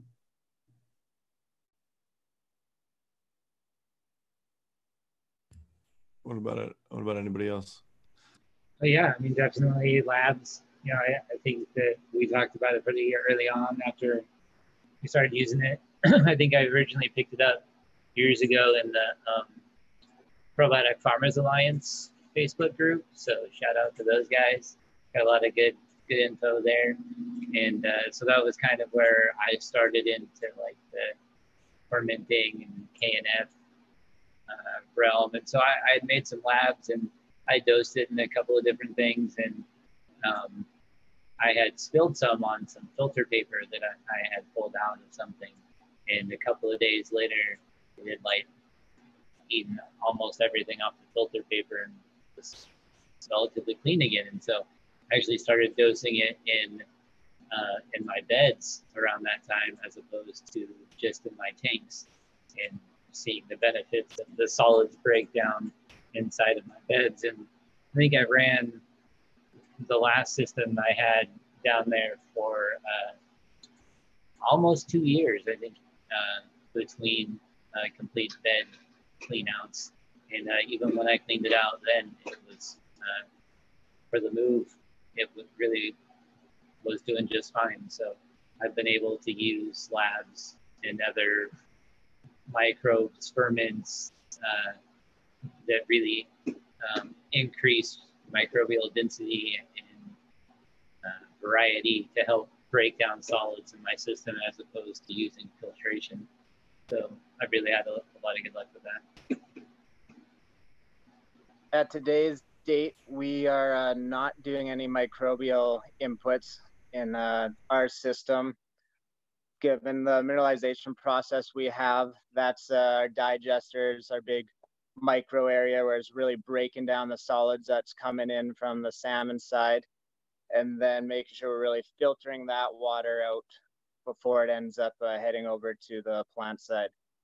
But we want to really push the limit of what's possible with the aquatic microbial life from our coho salmon, and then down the road take a look at how we can continue to improve.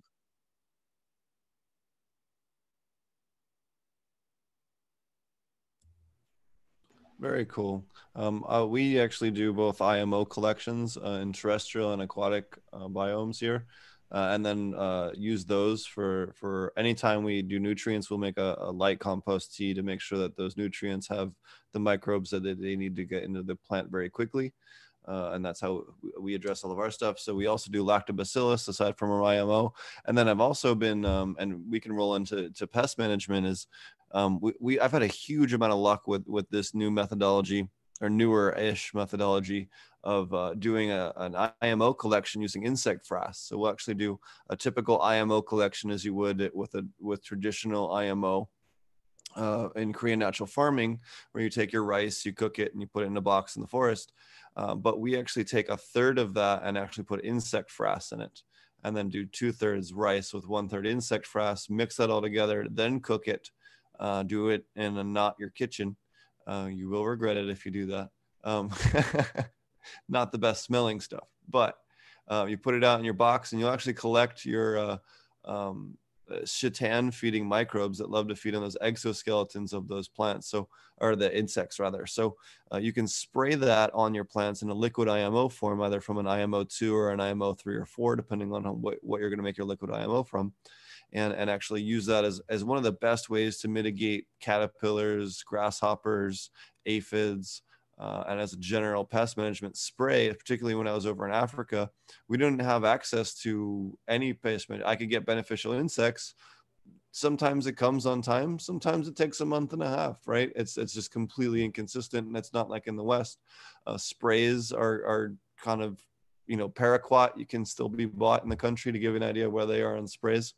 So they don't have anything I can buy there. So we had to come up with our own solutions for big scale mitigation in a way that's not going to kill my fish or deal with anything else. So that was some of the solutions that we came up with, and have worked very, very well for us. But aside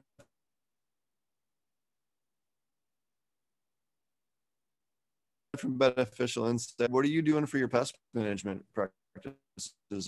That's kind of what I do. My stuff is beneficial probiotics for the fungal, and then beneficial insects for the insect control. So what are you guys doing for pest management? Aquaponics kind of has this forced honesty because of the fish being part of the a component of the system. Yeah, we're just doing a full IPM, so integrated pest management. So all beneficial insects, hanging the thrip killers on the plants when they get just big enough, and pouring the grubs or the predators into the soil, and I kind of like that. I almost noticed when we first transferred our plants into the room, and then I brought in the integrated pest management, it did change the room a bit. The plants seem to react to the entry of those beneficials. So it's the only way to go. Yeah, I totally agree. We lean pretty heavy on our beneficial bugs. We have a whole variety of different predatory mites we'll put down, from the Swarskis in the little bags like you're talking about. We'll do our Priscimulus in either a broadcast or a spot treatment for if we ever get any spider bites or anybody else kind of breaking out. We lean pretty heavy on our rove beetles for keeping the soil all cleaned up. Between them and the H miles, we're able to do a pretty good job of that. We've also got nematodes that we're throwing in the mix on the soil layer. Let's see, we've also got a couple of parasitic wasps out for both of our moth eggs, and then we also have a couple of the parasitic wasps that go after the aphids as well as some of the Aphidius family, I believe it is, that we incorporate into our IPM. That pretty much rounds up most of the bugs. I know I'm missing a couple that we've got sprinkled in there, certainly for spot treatment. And then we'll rely on a couple of biologic sprays. I know we had talked about labs, and then we do a product called Cease, which is a Bacillus subtilis that we've had a lot of success with on fighting different things like PM in the greenhouse when we get a little outbreak of that, and then preventatively, of course, as well. Yeah, all beneficial bugs here. Mostly a lot of, if we do have issues, it's a lot of defoliating and, repurposing bugs. I really like having the pouches or the hanging cards for lace wings or some of those that you can move around if you do get problem areas. You kind of rally the troops a little bit. But yeah, for the most part, like even, I think it took me about two runs of constantly pushing beneficial insects. So lacewing, Californicus, Persimolis mites, rove beetles, pyrobugs. The only thing that I would say about that is make sure that you have effective bugs for, if you're outdoor, definitely your time of year, your temperature, your humidity. Some of those parasitic wasps are only effective at certain stages. Some of them are going to infect just the eggs. So you need to release those, early. A lot of times you can work with your local agriculturalist to be able to kind of understand when those cycles are and kind of cover those in the most effective time. But really, it's all comes down to environment. You want to set them up to be as successful as possible, and outnumber them. Run. It's not just releasing bugs and hanging pouches. I think that's where a lot of people kind of go astray with beneficial insects. Is that if you pick one that's not set for your environment, then they're all just going to die off or leave, try and go somewhere else. They don't get enough of them, and they don't monitor it moving forward. You got to check and make sure that your populations are in check. I like to maintain a 4-to-1 beneficial to non-beneficial ratio. So if I pull a leaf off of my grow and I look at the bottom of it, I want to see at least 4 good bugs for every bad bug, ideally. And if I don't, then I want to release more. Whether that's what type or what it is. I usually do a rotation. So lacewings are kind of all my generalists. They're kind of always out there, but they don't reproduce really well, so they kind of always need to be released. So luckily, they're relatively inexpensive. I try to keep my humidity up and in check for BPD anyways. So usually like the Persimolis or Californicus mites here, are my go-to for just your 2-spotted mites. You got your H miles, rove beetles that I like for your root zone areas. So I try to cover, each area separately. So, the media beds, the dual root zone layer with the soil, and the canopy up above. I try to separate predators into each one of those areas so they don't overcompete. There's always that perimeter up for anything around.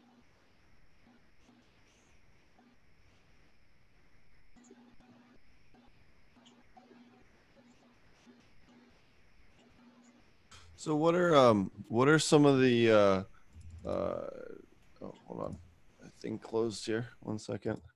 Trying to juggle everything. I had a problem with my internet here for a second. What are some of the advice you have for someone that might want to get started in aquaponics? Be sure you want to look after fish. It's probably start with feeder goldfish. I would say, like, if I could like give one piece of advice, I guess it would be that, you know, everybody kills fish, so you might as well kill some cheap ones to start with. You know, Definitely. I wouldn't go buy salmon or trout or, you know, prize koi to start your first system ever. You know, and then aside from that, you know, study and learn what you can, and then get your hands dirty and mess something up and learn from that. Move forward. Actually, can I add a twist to that question, which is I feel like Tom is an example of someone who has a fish tank, and I feel like millions of people have fish tanks or little koi ponds, kind of in like a pimp my fish tank concept. Can you jerry rig your average, you know, 30, 50 gallon fish tank to suddenly start producing lettuce? Or so when I talk to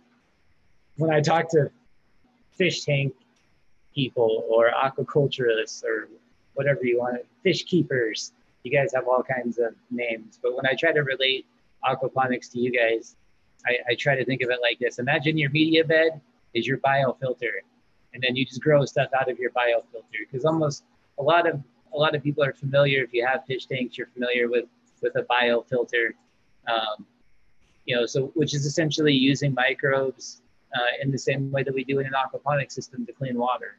And then the only difference being is that we don't have to necessarily change out the water once the nitrates build up too high in your system, which you normally do with a biofilter system. At some point, you would have to clean those out. But ta-da, we have plants. So we manage the plants, which ultimately take that out. So if you wanted to just take a fish tank and add a media bed to it, remove any other biofilters that you have attached to it, or maybe even transplant, if it's got media in it, then you can transplant some of that to a media bed. But you can add a media bed as long as you are able to get your plants into the media bed and get your water in there, cycle it. You can do it with a timer. You can do it with a U siphon. You can do it with a bell siphon. There's tons of videos about how to build those things, but essentially a siphon system just fills it up and drains it out. You can do the same thing with a timer.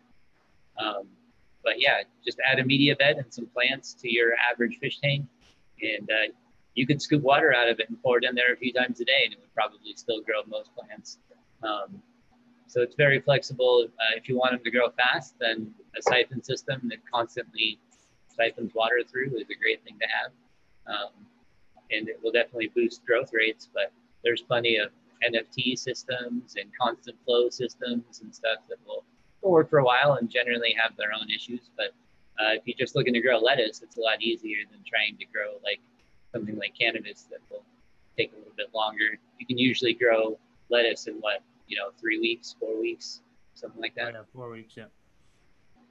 So we did a whole bunch of research around this particular topic when I was at Aquaponics Source, and you really need about 40 or 50 gallons of fish tanks in order to actually grow a cannabis plant with aquaponics, in terms of having enough fish biomass to make enough nutrients to feed the plant. But the easiest way for most people, if you have an aquarium, is get a hang on the back filter box or an overflow box, as they like to call them, and then simply just run that to a tough tote or whatever your sump is to your flood and drain table in your grow tent or your normal flood and drain tables in your room, and then you're good to go. You run a return to the fish tank, you run one off to your bed, either on a timer or on a flood and drain, or like Marty said, with either a bell siphon, which was first invented by Pythagoras. It was originally called the Pythagorean cup or the Greed cup. If people put too much wine in their cup, it would spill the wine through the stem all over them. So that was the original invention, but today we use them for our flood and drain beds. Or you can use loop siphons, which are another way to do it, which is an external siphon type, which can be a little bit easier. And you also will actually let you do a larger bed. So loop siphons, you can actually do up to 120 square feet, whereas bell siphons, a 1-inch bell siphon really kind of tops out at around 48 to 50 square feet in terms of flood and drain space, assuming you're doing a 8 to 12-inch deep bed.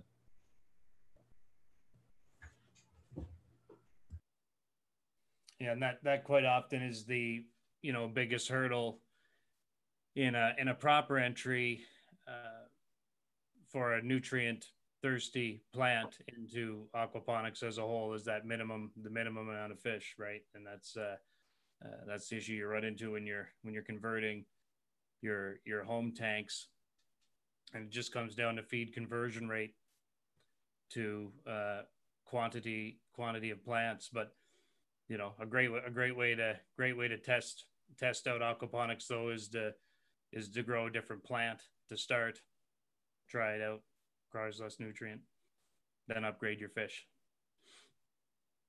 Oh yeah, and that's definitely something like you guys were saying earlier. Definitely don't start off with expensive fish. Start off with cheaper ones.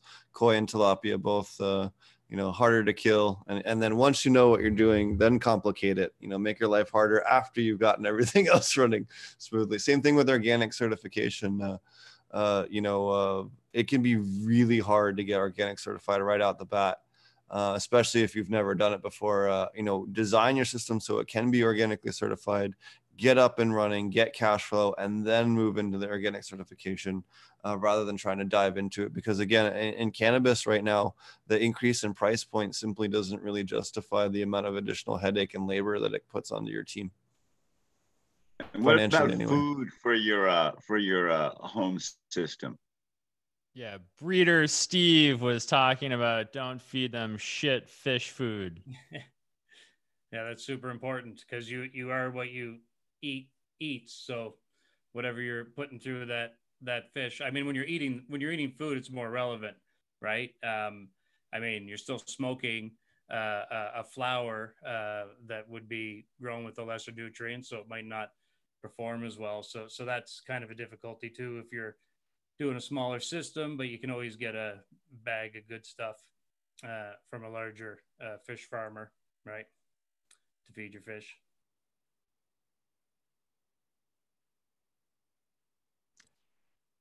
Going down the line, starting with Steve, what's like what's a high level intellectual conversation / like you could either be agreeing with someone, like something you want to explore, research, test, or having a debate with someone on your team, someone else in the aquaponics community, kind of like what in the past couple weeks or couple days have you been having intense conversations with? Like, what was the topic and who were you talking with and what was the topic?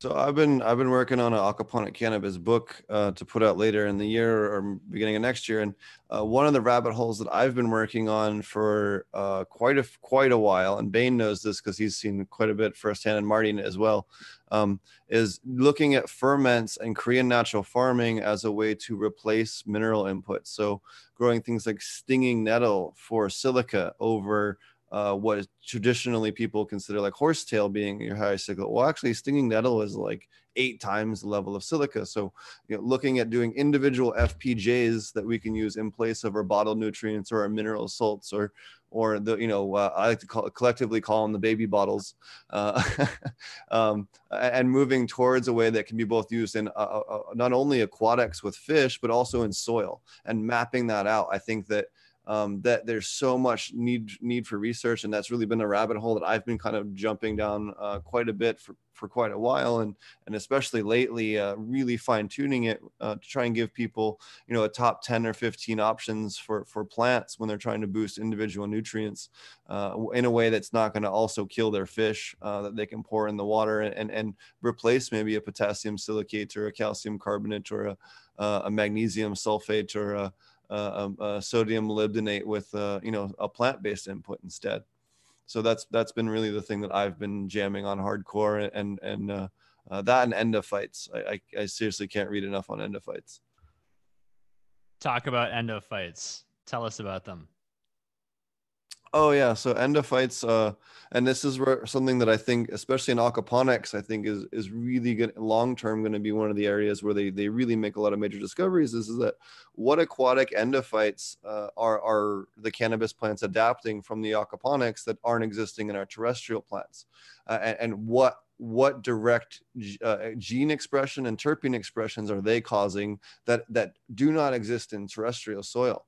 And again, that goes back to what I was talking about earlier with a place for biotech to really move in and actually make a profitable product and fund this research. You know, if you found something in there, you could fund, you know, 10 years of research, you know, or more. To keep going down that rabbit hole. And I think that really is an area that not only would provide enormous impact for people in the cannabis industry, but allow people around the world. I just came back from Zimbabwe, right? Do you think they have money for buying NPK at the store?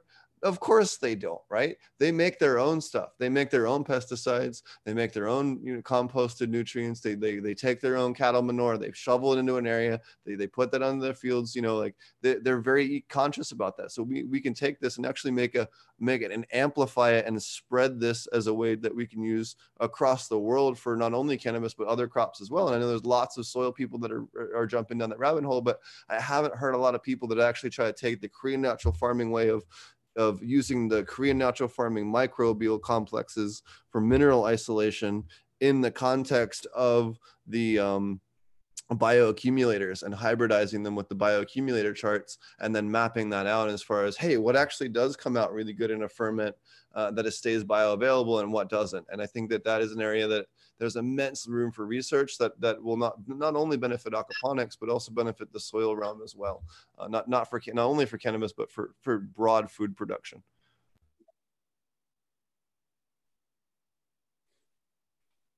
KNF, correct? Oh yeah, I'm friends with Chris Trump and Eric Weinert. So basically, Kevin Jodrey made a joke that I thought was actually pretty on point. Like when he was in Colombia, you know, every local, you know, region of the world essentially has their own version of what we in America call KNF. So he was like, yeah, they do Colombia natural farming. So can you talk about, is there anything you picked up in Zimbabwe where like you connected the dots of these isolated spots in the globe, Korea, somewhere in South America, Zimbabwe, where you're like, oh my God, like they're doing something, they're calling it different things. They've never spoken to anybody in Korea, but like, I see connections around the world. So I didn't see it so much in Zimbabwe, but I definitely saw it in Jamaica. So people are familiar with labs and they're familiar with FPJ. Well, they kind of combine the two into one product in Jamaica. So they'll take a 55-gallon drum, they'll take milk or a cow milk or goat milk, and they'll put it into the drum. And then they'll take fruit skins, usually sweet sop or sour sop, and put them in the barrel. They'll eat the fruit and take the pits and the skins and they'll put them in there, and they'll ferment that for up to 30 days, 24 to 30 days. And then they use that as a finisher to increase terpene production. And that is something that, you know, that was developed either somewhere in far Western Africa or in the Caribbean, right? That methodology, but that is very similar in methodology to what we understand as KNF. One of the other things that I found is really interesting too is that, you know, KNF is really cool, but we need to kind of, we could capitalize and maximize and min-max that. For instance, labs, everyone likes to do the traditional rice water collection. Well, what actually works even better than that, significantly better, is if you use kefir, milk kefir, because it has significantly higher levels of vitamin B and a much wider range of vitamin B complexes, which the plants love. You'll get a huge increase in growth rate because of those vitamin Bs being able to provide it in a way that the plants can actually readily uptake again. So there's a lot of stuff where you can take the methodology from that, but we could perfect it if we just take a little bit of science and overlay it. The same way with, we didn't quite understand what terpenes were back in the day, but we knew that the smells and just certain smells helped people with certain things more. Then we learned about terpenes, then we learned about CBD and all this other stuff. And you know, the more we have the science to teach us why things are working, the more we can kind of increase that. And there's so little research done with around so much of that realm, because it's been new, or it's been illegal, or people just haven't taken it seriously. And remember, before the Depression, everyone did natural farming, right? We didn't have any mineral salts. There was no petroleum-based stuff before the 1920s, right? So 1910s. So we just kind of need to go back to how we used to grow. And I remember my grandparents grew up during the Depression, and we made our own, we'd cut willows cuttings and put that in sunflower oil and make our own cloning gel and all kinds of things like that. So this is and ferment our own tomato leaves to kill the aphids and the Japanese beetles. And this is all stuff that is very in line with what a lot of people are doing, that stuff what my grandparents were doing, right? So this is just, we have to kind of get back to the way that we used to grow, because it worked for thousands of years, right? We didn't have that, other than when weather got out of control, this stuff worked, right? So and to further go back, look at the Vikings and how they preserved the microbes in the horns. I don't know if you're familiar with that, where they'd hollow out cow horns, and then when the fall, they'd save the best soil and put it in there and bury it deep underground, and they'd dig them up and use them to sprinkle on their garden, and they get actually an extra almost month of growth rate out of their plants in Europe. So it was one of the things that actually allowed the Vikings to spread as far as they did. So you know, but they knew it was like the earth spirits or whatever, right? But it's actually the soil microbes that they were preserving and keeping them from getting too cold and dying off or becoming into that permanently dormant state. So we've been doing a lot of things that we traditionally think of as very modern that aren't modern at all. You know, we've been doing them for a very long time. We just think of them in a certain context as being a new thing. And you know, even aquaponics, you know, going back to the chinampas in Mexico, the very first aquaponics that anyone ever did were the chinampas in the Mexico City, right? So even aquaponics isn't that new of an idea. You know, it's at least 3,000 years old or 2,000 years old. All right, Tanner, what about you? What's a vigorous dialogue, debate, or agreeing conversation you've had with someone on your team in the past week or so? Yeah, I mean, for us right now, our number one focus is finding that perfect, you know, those perfect strain combos with what we have going on in our soil. But everything we're doing in our farm is completely research based. So this is why Steve and I get along so well.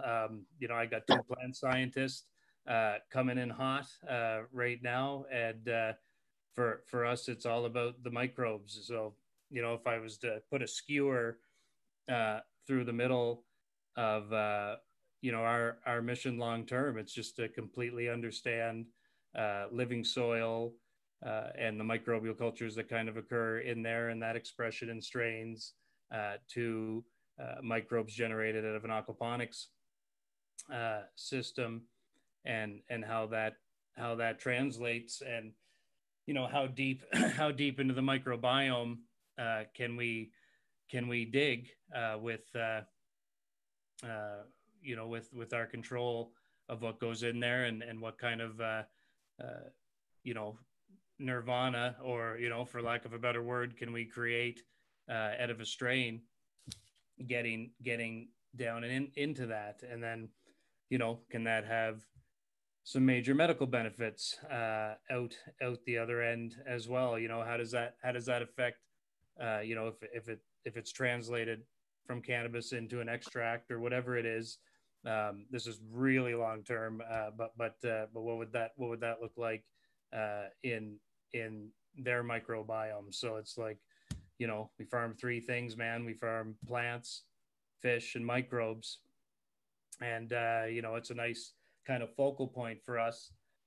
But around that, around that, we build everything else. You know, what is the optimum fish feed? You know, what's the sustainability component of that? Where do those ingredients come from? Can we pull that closer in house and localize it a bit more and you know, kind of go from there. So it's just this balance of, you know, finding an optimized all optimized genetics in a aquaculture setting, combined with energy management. So what are you exploring with fish feed? I mean, one of the interesting things I got from our conversation with Steve, with Breeder Steve, was, well, two things. One was the diversity of fish that he wanted in his system. He didn't just want all one type of fish. I mean, he has crocodiles and all sorts of fish, and then also just kind of what he's feeding, you know, the carnivores and the herbivores. So what are you exploring with what you're feeding the fish, which then in turn feed the plants? Yeah, I mean, so for us, you know, that's the starting point. Whereas omnivore and a herbivore has a higher vegetarian diet, so the salts are lower in your fish feed by default. So you know, that's a pretty good anchor point for us, and having, you know, having a stabilized fish species to do our research through. That's important to us right now as well, because, you know, the more manure processing machines we add in to the fertilizer factory, the more variables that we have to try to pin down on feeding nutrients into the plants. But the fish feed in general, like the starting point is that to get the protein in most fish feed, it actually comes from fish. So they put fish that is the off catch of trawlers into the fish meals. So that and then you can be feeding a herbivore.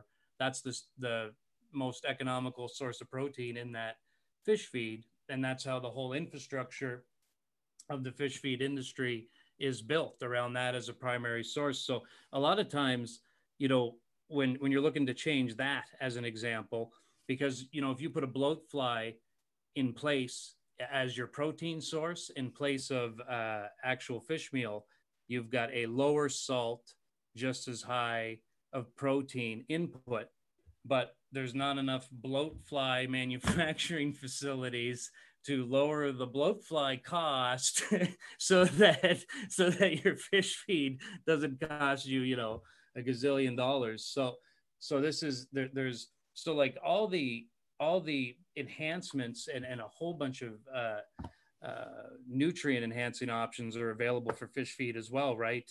You know, you can get as fancy as you want with that feed and see, you know, what kind of improved traits you're getting out of that fish and get it in your fertilizer out the other side. But the availability of feed at a low cost to do those tweaks is something you have to have your eye on all the time. So it's like, you know, you could try to go over here in your feed innovation, but you have to balance that with where your cost would go if you found out it worked well, and then you're like, well, it only cost me $1,000 a kilogram to feed my fish, so I'm good.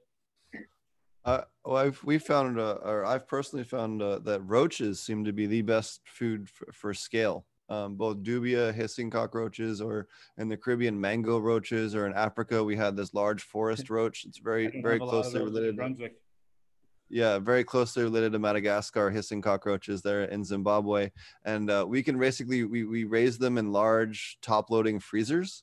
We put 2 inches of Vaseline on them, and we just get big freezers. And we take all of our fan leaves and then leftover smaller stalks and stuff. It goes in there and gets converted into food. And their waste is significantly much better balanced than earthworm castings by volume. So it's definitely been one of the more interesting things. But in terms of something that you can actually generate a lot of in biomass, they are one of the only things that can breed at the rate that you actually need to keep up with your fish. And something that you can also, you know, if you feed them the right foods, something that you can sterilize and get a good culture to have for internal production without having to worry about pathogens or anything else.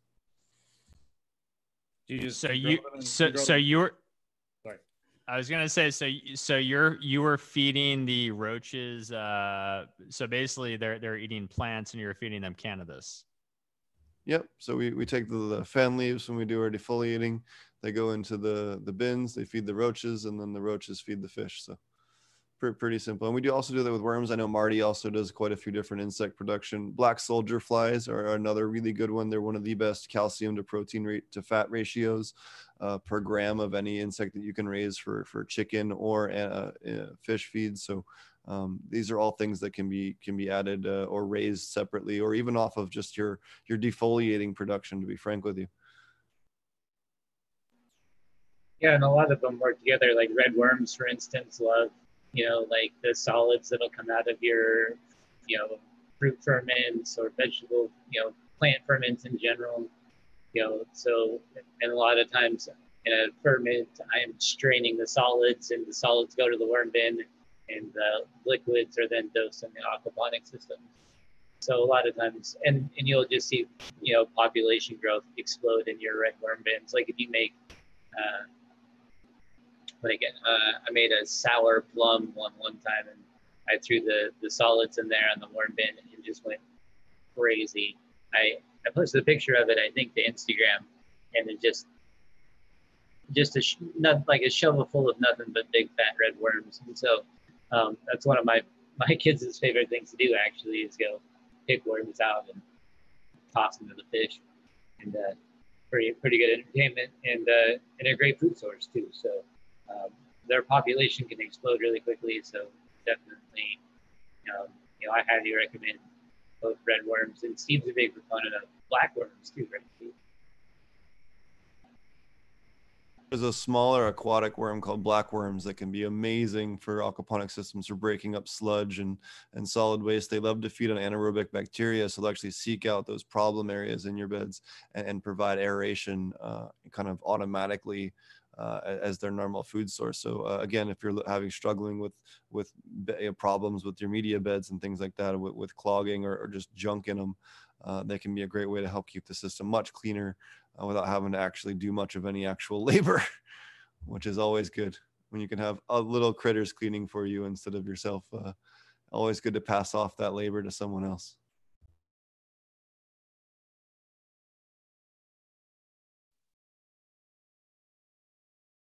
All right. Well, good. Go ahead, Steve. I was just going to say, is there any other things that you guys see as a cost reduction? You know, we talked about how the mineral inputs kind of are supplemented by the revenue that the fish generate for themselves. So that are basically our fertilizers generating revenue to help pay for itself. Is there any other ways that you guys have found that aquaponics does provide a lower overhead costs compared to other things, aside from just the reduced water usage and the minerals being less money per run? Well, I think kind of tying back to his question before about like what has my debate about been recently, which is a lot of it has been around, I would say, the nutrient versus microbe discussion, in which I feel like we already have some studies that are pretty solid in saying that, you know, increased microbial diversity will make better use of fewer nutrients to grow the same or even better production, and even plants other than cannabis. So we've understand that we can move the needle, like we've figured that out, but really dialing that into, you know, what is really driving growth. How, you know, is there like a 60-40 mix in here? Like, what is it? So like my current grow, in my test grow right now, I did, you know, varying levels of potassium and phosphorus inputs and trying to really figure out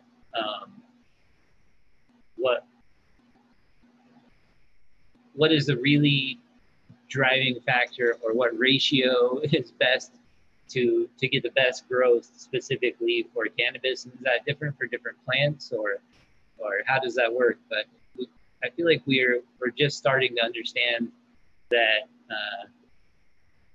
that microbes play a huge part in plant growth and health and performance, like all of those things that we care about as farmers.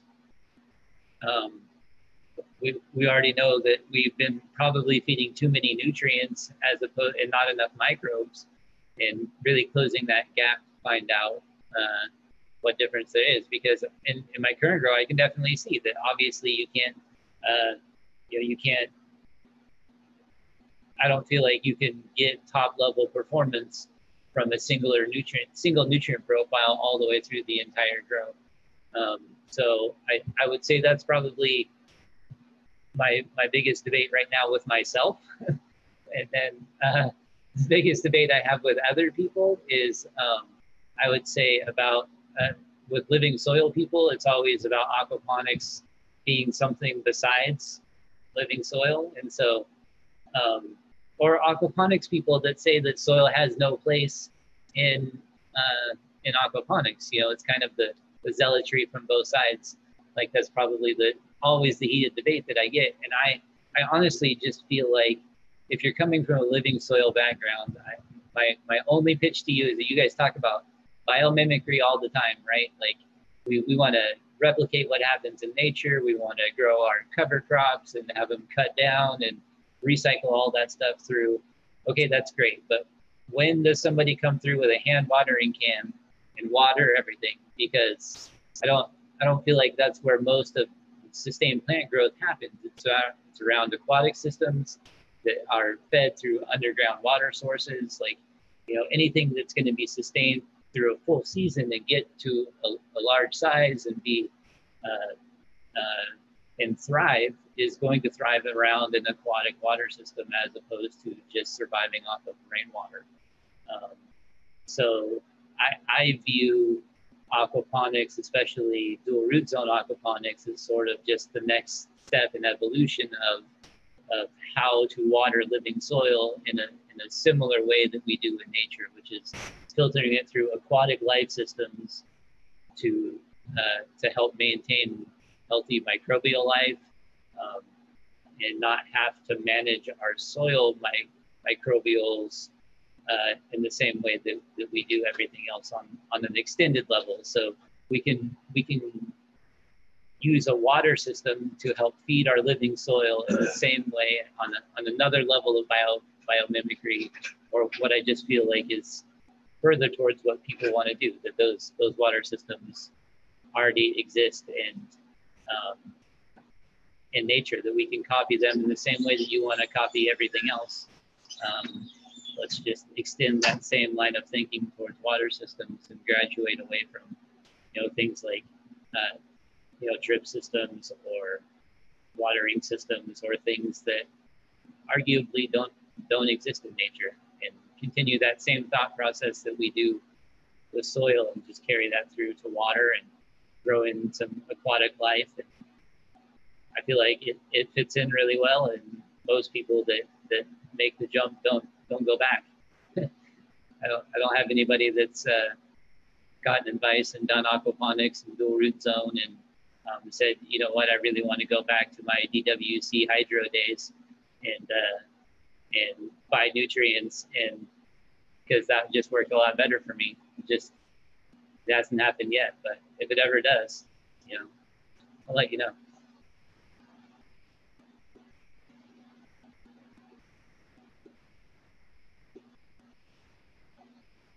And the man in the dark.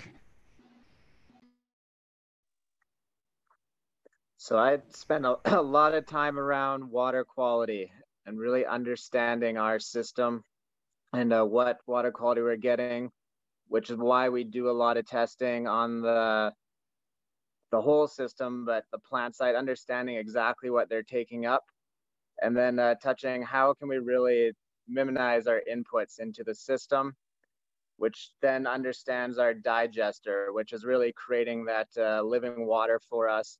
And even how we change the flows or the temperature of that digester, that's going to be breaking down those solids differently, which then we end up seeing different nutrient profiles coming through our system. So we have got a lot of data to collect and compare where we're at from one cycle to the next.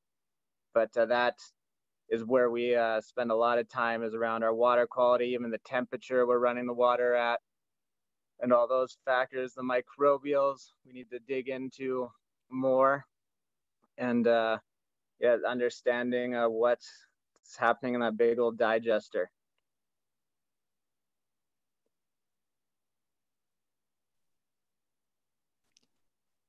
And so Steve's been asking all the questions. Does anyone have any questions for Steve?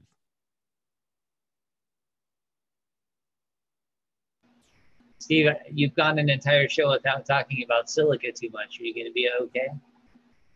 Yeah, we touched on it a little bit with the stinging nettle over the horsetail, which horsetail does have silica in it, but your stinging nettle has magnitudes more. So if you're after silica, again, go after the stinging nettle, not the horsetail. And then as a non-aquaponics person, is this stuff then being dumped into the water so that it can be absorbed by the plants? Sure. So we'll actually put, the vast majority of things into the water. But if I do need to dose something like potassium or something else that might, be remotely fish sensitive, then we can go ahead and dose that through the soil zone and the upper half, which we can maintain differently. It also gives us, again, a level of control where we can dose whatever we want. Some of the things that you do have to be careful of, though, would be any wetting agents or yucca extract. Yucca extract will kill fish in minuscule doses, like 2 drops in 18,000 gallons, 3 drops in 18,000 gallons will kill all the fish. So those are stuff that we do have to avoid. You dropped in. Oh, no. So actually, for those of you that don't know, if you're native, anyone that actually has been in Northern California or Oregon knows this, but the Native Americans in Northern California and in Oregon and even parts of Nevada would actually take yucca and they'd squeeze the roots and collect the juice into a concentrate and put them into clay vessels. And then they'd evaporate it off to make a concentrated form and concentrate the sapin inside the yucca extract and actually pour it into the river and have their tribe go downriver about half a mile or a mile and then collect all the fish during the fish run. And then, it would dilute down to where it wouldn't hurt anything anymore. And then they just scoop the fish off the surface and gut them and dry them and away they go. And it doesn't hurt humans at all, as far as cooking it and eating it. So, but yes, don't use yucca extract or any soil that has it in it if you're doing aquaponics. You will regret it. I get that call at least once every 2 or 3 months. I get a phone call about that. But take it fishing with you. Oh yeah. Well, and Marty, maybe that's a good question. Is what's some of the really wacky stuff that people have asked you? I've had people ask me if they can use OxyClean in their system because it's got oxygen in it, right? I've had people ask me if they can pleasure themselves into the tank to feed their baby fish because they're small and they swim and it's something that can feed your fish. I've had people spray Windex on their plants because I don't know, for some reason they read that it's supposed to kill aphids. Like, what are some of the other goofy things that you guys have had asked of you? I've gotten more than once for some reason. As soon as they're like, "Oh well, if the fish can pee in the tank, can I pee in the tank and make it work?" So I mean, and then like we talked about does it taste like fish poop or any of those? Or do you spray the fish poop on the plants? No, we don't spray the fish poop directly on the plants. Some definite definite weird stuff. Yeah. Can't think of anything else off the top of my head, but I think that so many different people try a lot of different things, and some really great stuff comes out of it, and some really not so great stuff comes out of it. Sometimes it's just, you know, sometimes you end up making labs and it works out great. You're like, well, why would you ferment milk and put it in the aquaponics system? Like, sometimes it turns out great, and then other times you end up asking Steve whether or not you can pleasure yourself into a media bed, and maybe you just have to take the good with the bad. I don't know.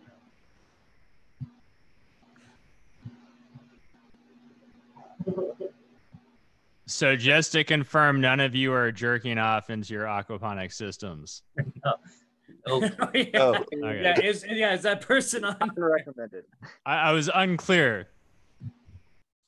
I heard Bane sneaks into Steve's, but that's a rumor. I don't know. He left early, so he gets kicked on. So it is. Are all of you doing dual root zone aqua, like soil on top? Is that what you're all doing? I am not. Our we do not have soil at our facility. We are just straight roots into the deep water culture. Yeah, Yeah, we're soil. Yeah, I think he's the only one that's not utilizing that methodology. So in the aquaponics world, kind of what's the, like, are most people doing dual root zone, or most people doing?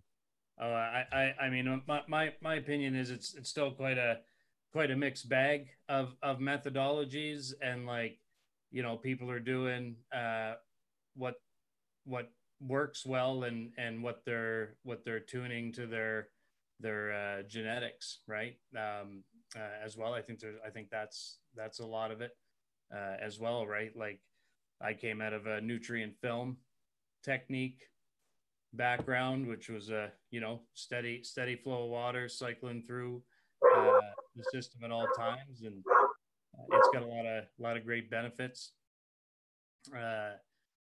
to it as well. And you can do a lot of good things in a system like that, or deep water culture versus dual root zone.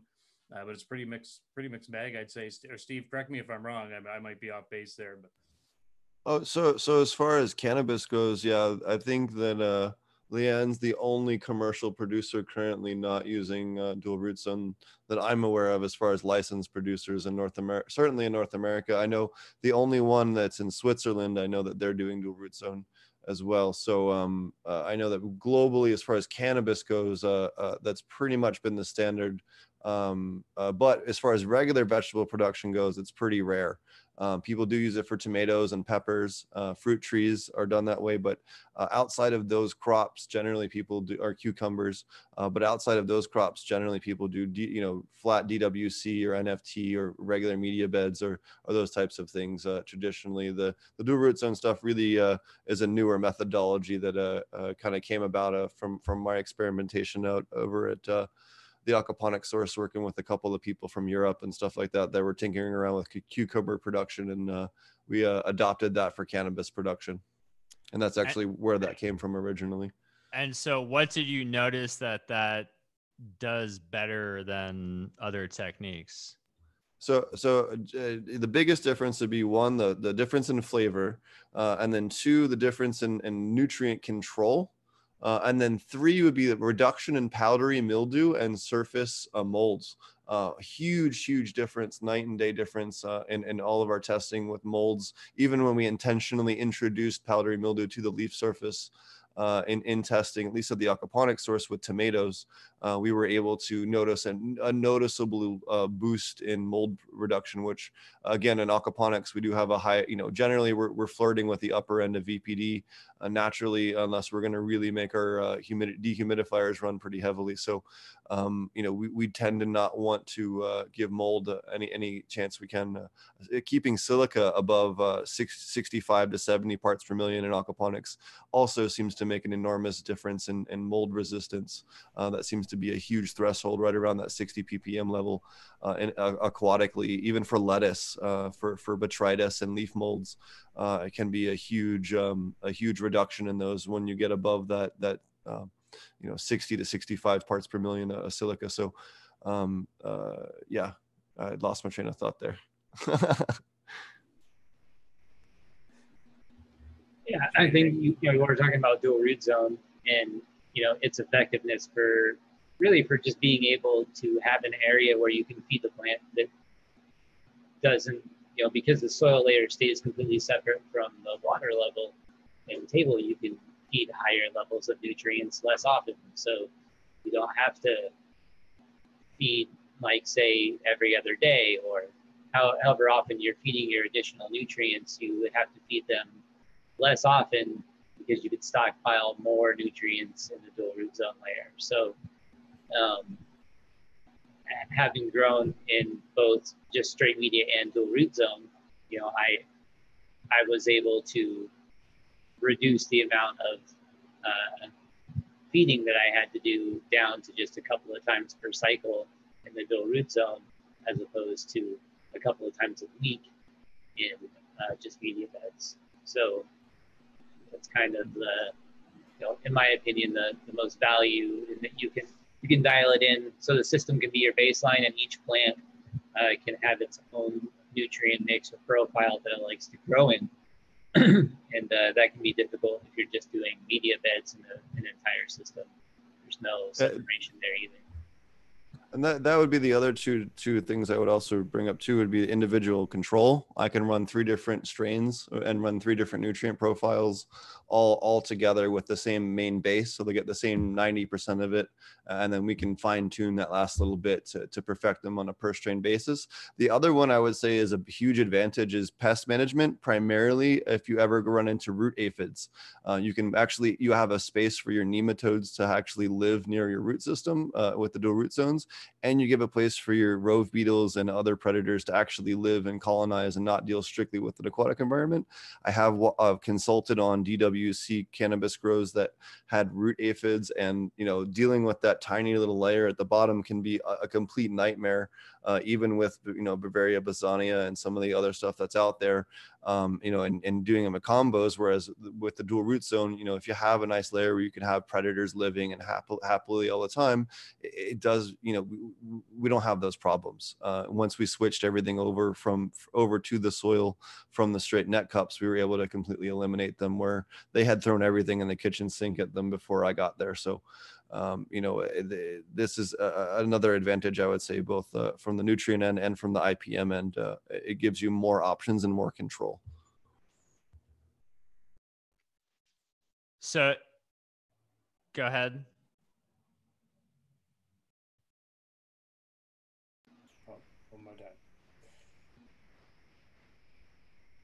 So I do have like a number of different mixes that are going to be going into, or that are in the dual root zone system right now.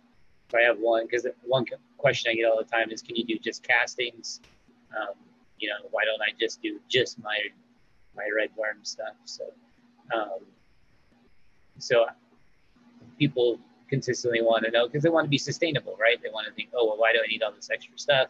Why can't I just do red worms? And so I did that. I even got some from the store. So I did a couple of different mixes in each bed with varying levels of potassium and phosphorus. And I do think that you can vary it a lot in the dual root zone and get varied effects. So that's whether you're varying your levels for science and trying to dial in a strain to find out exactly what you want it to be. So you're running all the same, all the same cuts, but in different soils. So that's what I'm doing right now. I have about 8 different clones of Thorsberry that's all running in different nutrient mixes and different size pots, all with the same base castings, and then one that has just castings all by itself. So I think that kind of flexibility has value not just for different strains or different that, but also for science, if you really want to dial a strain in, it allows you to have really multiple experiments happening in the same system at the same time, as opposed to just one nutrient profile for the entire system at once. If you wanted to replicate those results, you would have to have multiple small systems to test with to test as fast, because otherwise you're limited per run. You know, you can do like 5 tests a year, you can only progress so quickly, as opposed to, you know, if you've got 100 slots in your system, then you could run, in theory, 100 different mixes in the same way you run 100 different plants in a pheno to find out the best one. You could run 100 different nutrient mixes in your soil layer to find out which one produced the absolute best. Now that might be extreme. You probably wouldn't run 100, but you could run, you know, 10 different strains with 10 different profiles, and that, you know, that becomes much more attractive to somebody trying to dial something in and figure out what you want to grow on a commercial level. So just running a test system, I think would be a huge value to even a place now that just did DWC or whatever it was, because you would still have those nutrient levels that, you know, should have some sort of transport across growing types that you would be able to replicate even in your production system. So I think it has, dual root zone has a lot of value just in its flexibility that we're only just starting to play with. Again, I think that just goes back to the level of control that you get with it. You know, you can dial in your aquatic zone with the fish and the fish water up until the point where it's a problem for the fish. You can play with your soil mixes. You can do a time release and you could do no-till. You could do living soil. You know, you can do straight hydronutrients if you want to go crazy. You could do PGRs and do it into the soil, and it won't affect the fish. You know, if you want to go totally crazy, you have the option of whatever you want. You have more knobs and more switches and more, you know, sliders that you can change to dial it in, and again, it allows you to really have the most amount of choices when you're trying to decide, well, what do I add? Well, if I need to add calcium, I can add it in the upper part or in the lower part. I could foliar feed. So again, it kind of gives you a wide range of options as far as nutrient feeding and how you want to go about it, be it organic, non-organic, natural input, non-natural input, or whatever. Yeah, I think the other option too is you know, controlling your nutrient, you know, from fish tank, you know, processed ready nutrient from fish tank into a secondary tank where you can have some tweaking there with you know, of course in our case, you know, organic certified, you know, you got to, you know, tweak your minerals at that point. Some stuff you're just not going to get from your fish feed dependent, right? So I like to do our tinkering on the water side and like kind of go into it with the soil medium either being living or not. You know what I mean? Even from a dual root zone perspective, in the you know, as you know, you progress kind of down the value chain, right? It's you know, what does coir look like when it takes up that microbial culture of your aquaponics water, when you've got that medium in play, because that's unique, right, as well, and then you have you know, over to the existing microbial culture in your living soil, and how both of those interact, right?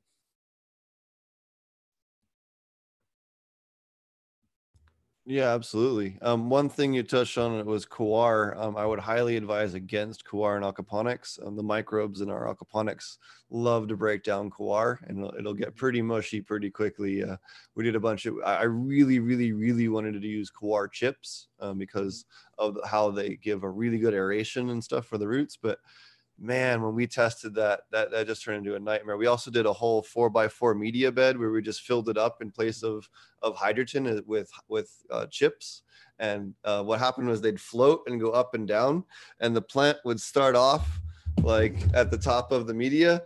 And as it would flood and drain, it would slowly go farther and farther down like quicksand until the plant just almost disappeared into the media.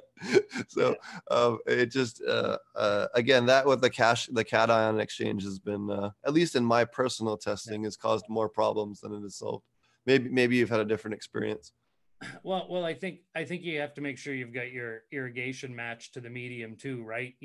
Like you wouldn't want to be, you wouldn't be in a bottom feed situation with Coir, like a nice cube, right? And you're more in a drip irrigate scenario there, right? So it's kind of, but I don't have the answer. I'm just letting you know we're just going to look at it.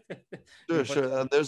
I know there was one company in Canada that was tinkering with it for a little bit, and then they ended up switching over more towards soil, but I haven't spoken with them. I think it was a Quilitas, or I'm not even sure what they're up to these days. I haven't spoken to them in quite a while, but well, that's the nice thing, like where we're going to be looking at things like we'll have, we'll end up with a couple Coir cubes, after we've got a stabilized strain over a few cycles in that room with the soil baseline, right? Once we whichever strain hits a consistent flower number the quickest, right, over a couple crop rotations, then we can put a couple things in, have a look, right, do throw in a little DWC, do that comparison in a corner, right?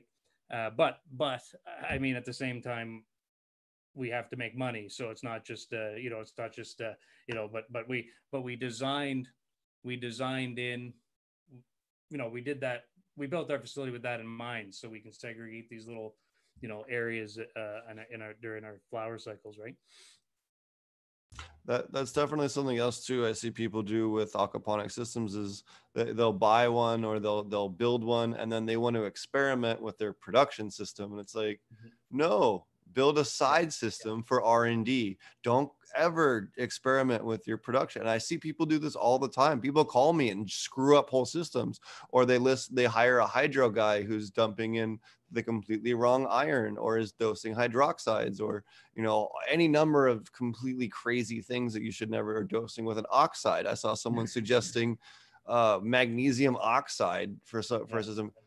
Well, that's cool, but it's immediately going to oxidize all your iron, right? So that's not, and iron is expensive because we use chelated iron, right? So you got people that are throwing out all kinds of bad information out there on aquaponics, and just have these backwards ideas on the chemistry without any background in any of it, or any experiment or any commercial experience. That's another one, and I'm sure you guys experience. There's a ton of armchair experts in aquaponics, and none of them have grown weed, but they'll tell you how to grow weed.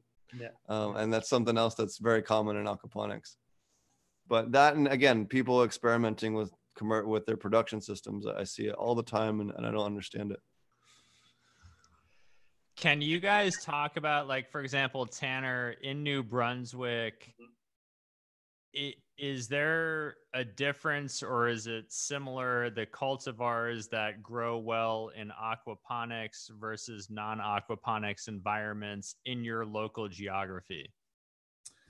Well, I mean, like your friends who are down the road who are not growing aquaponics, are you guys noticing the same things? Or are you like, my experience is totally different with how this cultivar yields or grows or thrives or doesn't thrive? Yeah, I mean, like there's not a huge network of aquaponics growers to reach out to. No. So I'm saying non-aquaponics. Yeah. So are you like the cultivars that you see that work well in your environment? Are they consistent with the cultivars that traditional farmers in your area are also seeing that grow well? Yeah. So we're not actually testing a lot of local cultivars to the region. Like everything we're running through our system is genetics that we've kind of curated from a lot of NorCal is in there.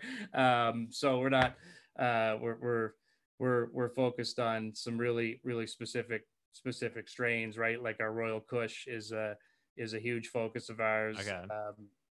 Looking at a Sky Cuddler Kush, Cherry West, you know, so we're siphoning through a lot of stuff we can't really compare to anyone local indoors, right? But this season, our outdoor, we popped 200 seeds about 2.5 weeks ago here now, and you know, we're going to be siphoning through what out of our library, you know, that we chose. We're aiming for a shorter flower period. I mean, like this growing season could run until mid-October, even November. You know, global warming. If global warming kind of like gives us a gift, we'll be able to go closer to Christmas. So, you know, one of the things that we're so excited about is that's 200 phenos. So across about, you know,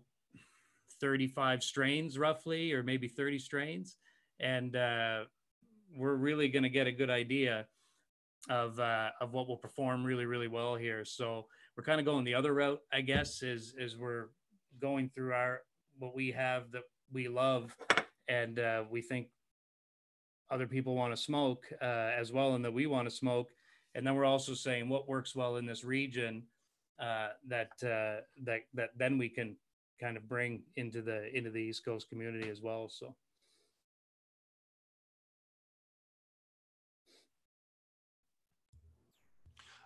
I've found that indicas seem to do slightly better than sativas. That also could just be partially the fact that we're always growing in greenhouses or some other thing where we're mildly height restricted. But in general, I've noticed that. I've also noticed, you know, anything that's purple or has a lot of you know, color to it seems to express color more in the aquaponics. Yeah. I don't know. Yeah, I would say just like overall genetic expression. I mean, I don't know if you can really say that like it all tastes better or it all tastes, you know, like it just always tastes different. I think that's one of the things that you can say, you know, objectively, is that they never taste the same. And I've had you know, a couple of local growers that I work with that do, you know, really big into living soil and humiculture and you know, different KNF methods, you know, so they're really using the same inputs, just different, you know, growing methods. And, you know, so we compare notes and exchange cuts, and, you know, they always taste different than what other people do or what I do in different medias. You know, in my personal opinion, you know, it's definitely always better. You know, like there's never been a strain that I'm like, oh, you know what, I really preferred it in living soil over aquaponics. So I think I'm getting up to like 16 strains or something like that I've grown in aquaponics now. So I don't know, that's a pretty good record. But I definitely can attest to the fact that it's different, and all the people that I have allegedly smoked with have said the same thing, that you can definitely taste the difference. So that's like the main thing. You know, I think it'd be interesting to see like how it stacks up medicinally. Like I know there's been some research in different mushrooms that are effective as medicine, but only when they feed off of certain type of food sources. So I think it would be interesting. I think Paul Stamets did a lot of research in the effectiveness of mushrooms and its medicinal values, requiring it to be I think it was birchwood. A certain type of mushroom had to feed off of birchwood to have the type of medicinal effect. So, you know, are there things, applications specifically for aquaponic cannabis where the terpene profiles are going to more effectively treat certain medications or certain ailments, I guess? I think it's a fascinating question.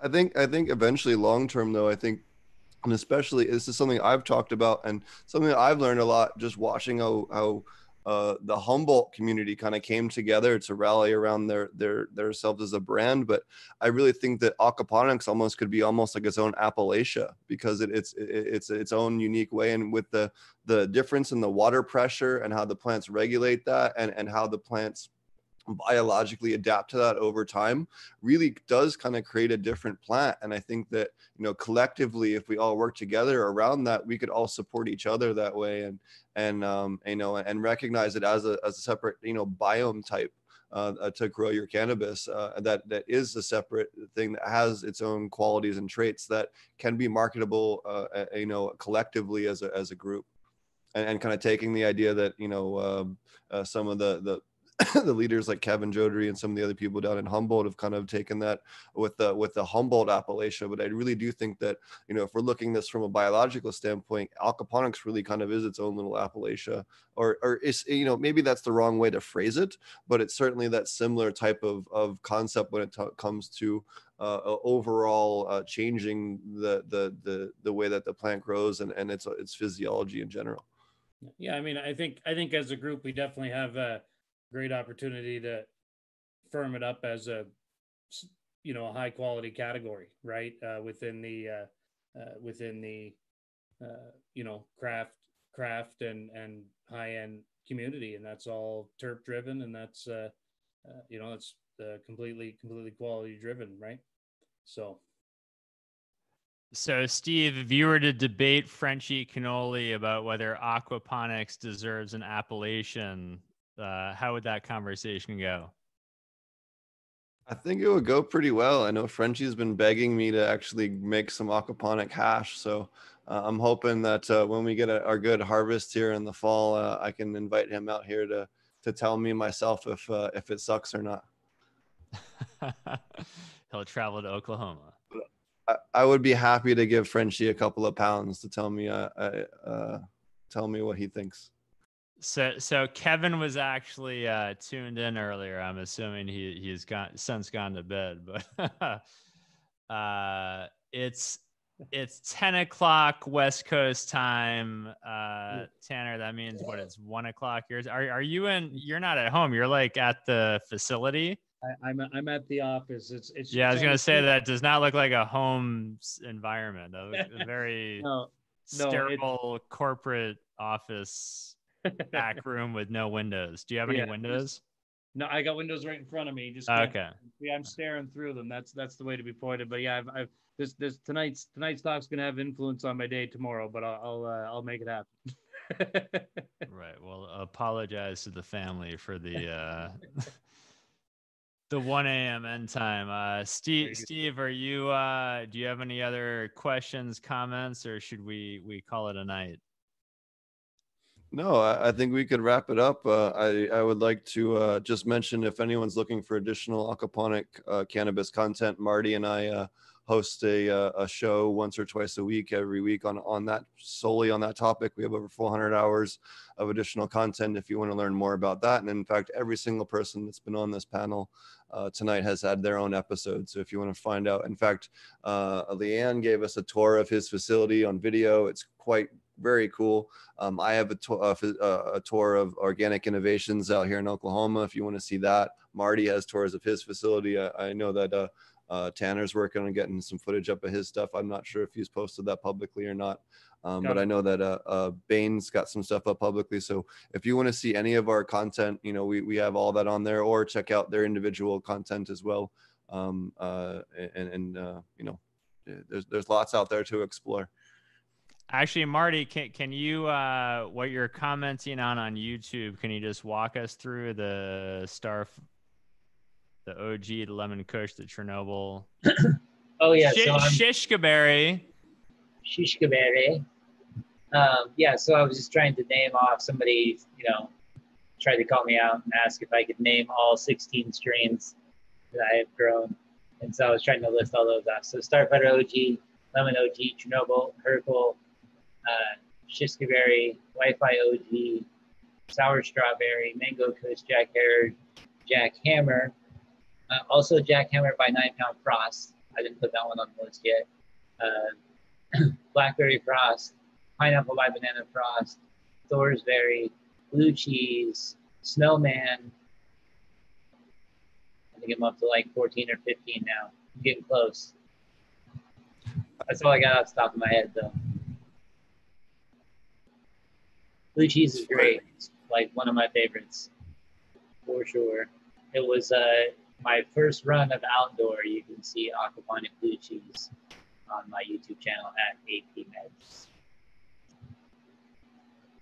Most of those strains are documented on my YouTube Grow, so you can definitely check those out. Yeah, and I know a couple of us too have facility builds. I know I have some on my channel. Marty does on his. I know some of these guys as well have build videos as well, so check those out. Also, someone else mentioned in chat, I almost forgot, we have the Aquaponic Cannabis Facebook group. It's facebook.com/groups/AP if you're looking to join. We have a huge group, over 7,000 people from around the world. We actually have quite a few people there now from South Africa as well. So it doesn't matter where you are on the planet. I actually knew someone in Zimbabwe when I landed that actually was from my Facebook group. So you never know where you'll find some cool people to hang out with and to get a J from when you're on your travels. And it's a great group. It supports each other in a non-toxic way too. It's aquaponic cannabis growers if you're just searching it up. And yeah, it's a great place. Steve and I and a couple other guys monitor it pretty heavily for the usual trollness. So yeah, come and share and learn if you want to know about aquaponic cannabis growing. It's a ton of information already there, stuff that you can search through, and people post their stuff and get their questions answered on a regular basis. So we also have a lot of resources in the file section too, if you're looking for help with individual things, different Excel sheets and things that can help you out as well with your grow. Yeah, I just want to say, gentlemen, thank you. Thank you. Slice. Thank you. I'm so late over there. Be a sick day tomorrow. What was the name of your farm again for the out there? What's that? Go ahead. Oh, so yeah, Stewart Farms. Just gave it my last name. Wasn't very creative. Yeah, no, so Stewart Vertical Farms. We're at a St. Stephen, New Brunswick, but yeah, and we're just happy to be part of this aquaponics community. Peter, thanks for having me. I thought you were just like telling people what you did, like Stewart Farms, like it's like a verb, right? That's oh yeah, it is, yeah, Stewart Farms. We farm aquaponically. It's a foregone conclusion. Stewart Farms aquaponically. That's right. We're stewards for farming things. That's what we do. Right. Appreciate your time, sir. All right, guys. All right. Well, Steve, thanks for putting it together and rallying the crew. I appreciate it. It was it's rare that I get to just sit back and relax and just watch. So thanks again. And to everybody who's watching, thanks for tuning in till 10 p.m. Pacific time, 1 a.m. Eastern Standard Time. And on that, let's call it a night. Thanks for having us. I appreciate you just giving us the platform to educate people on aquaponics. No problem.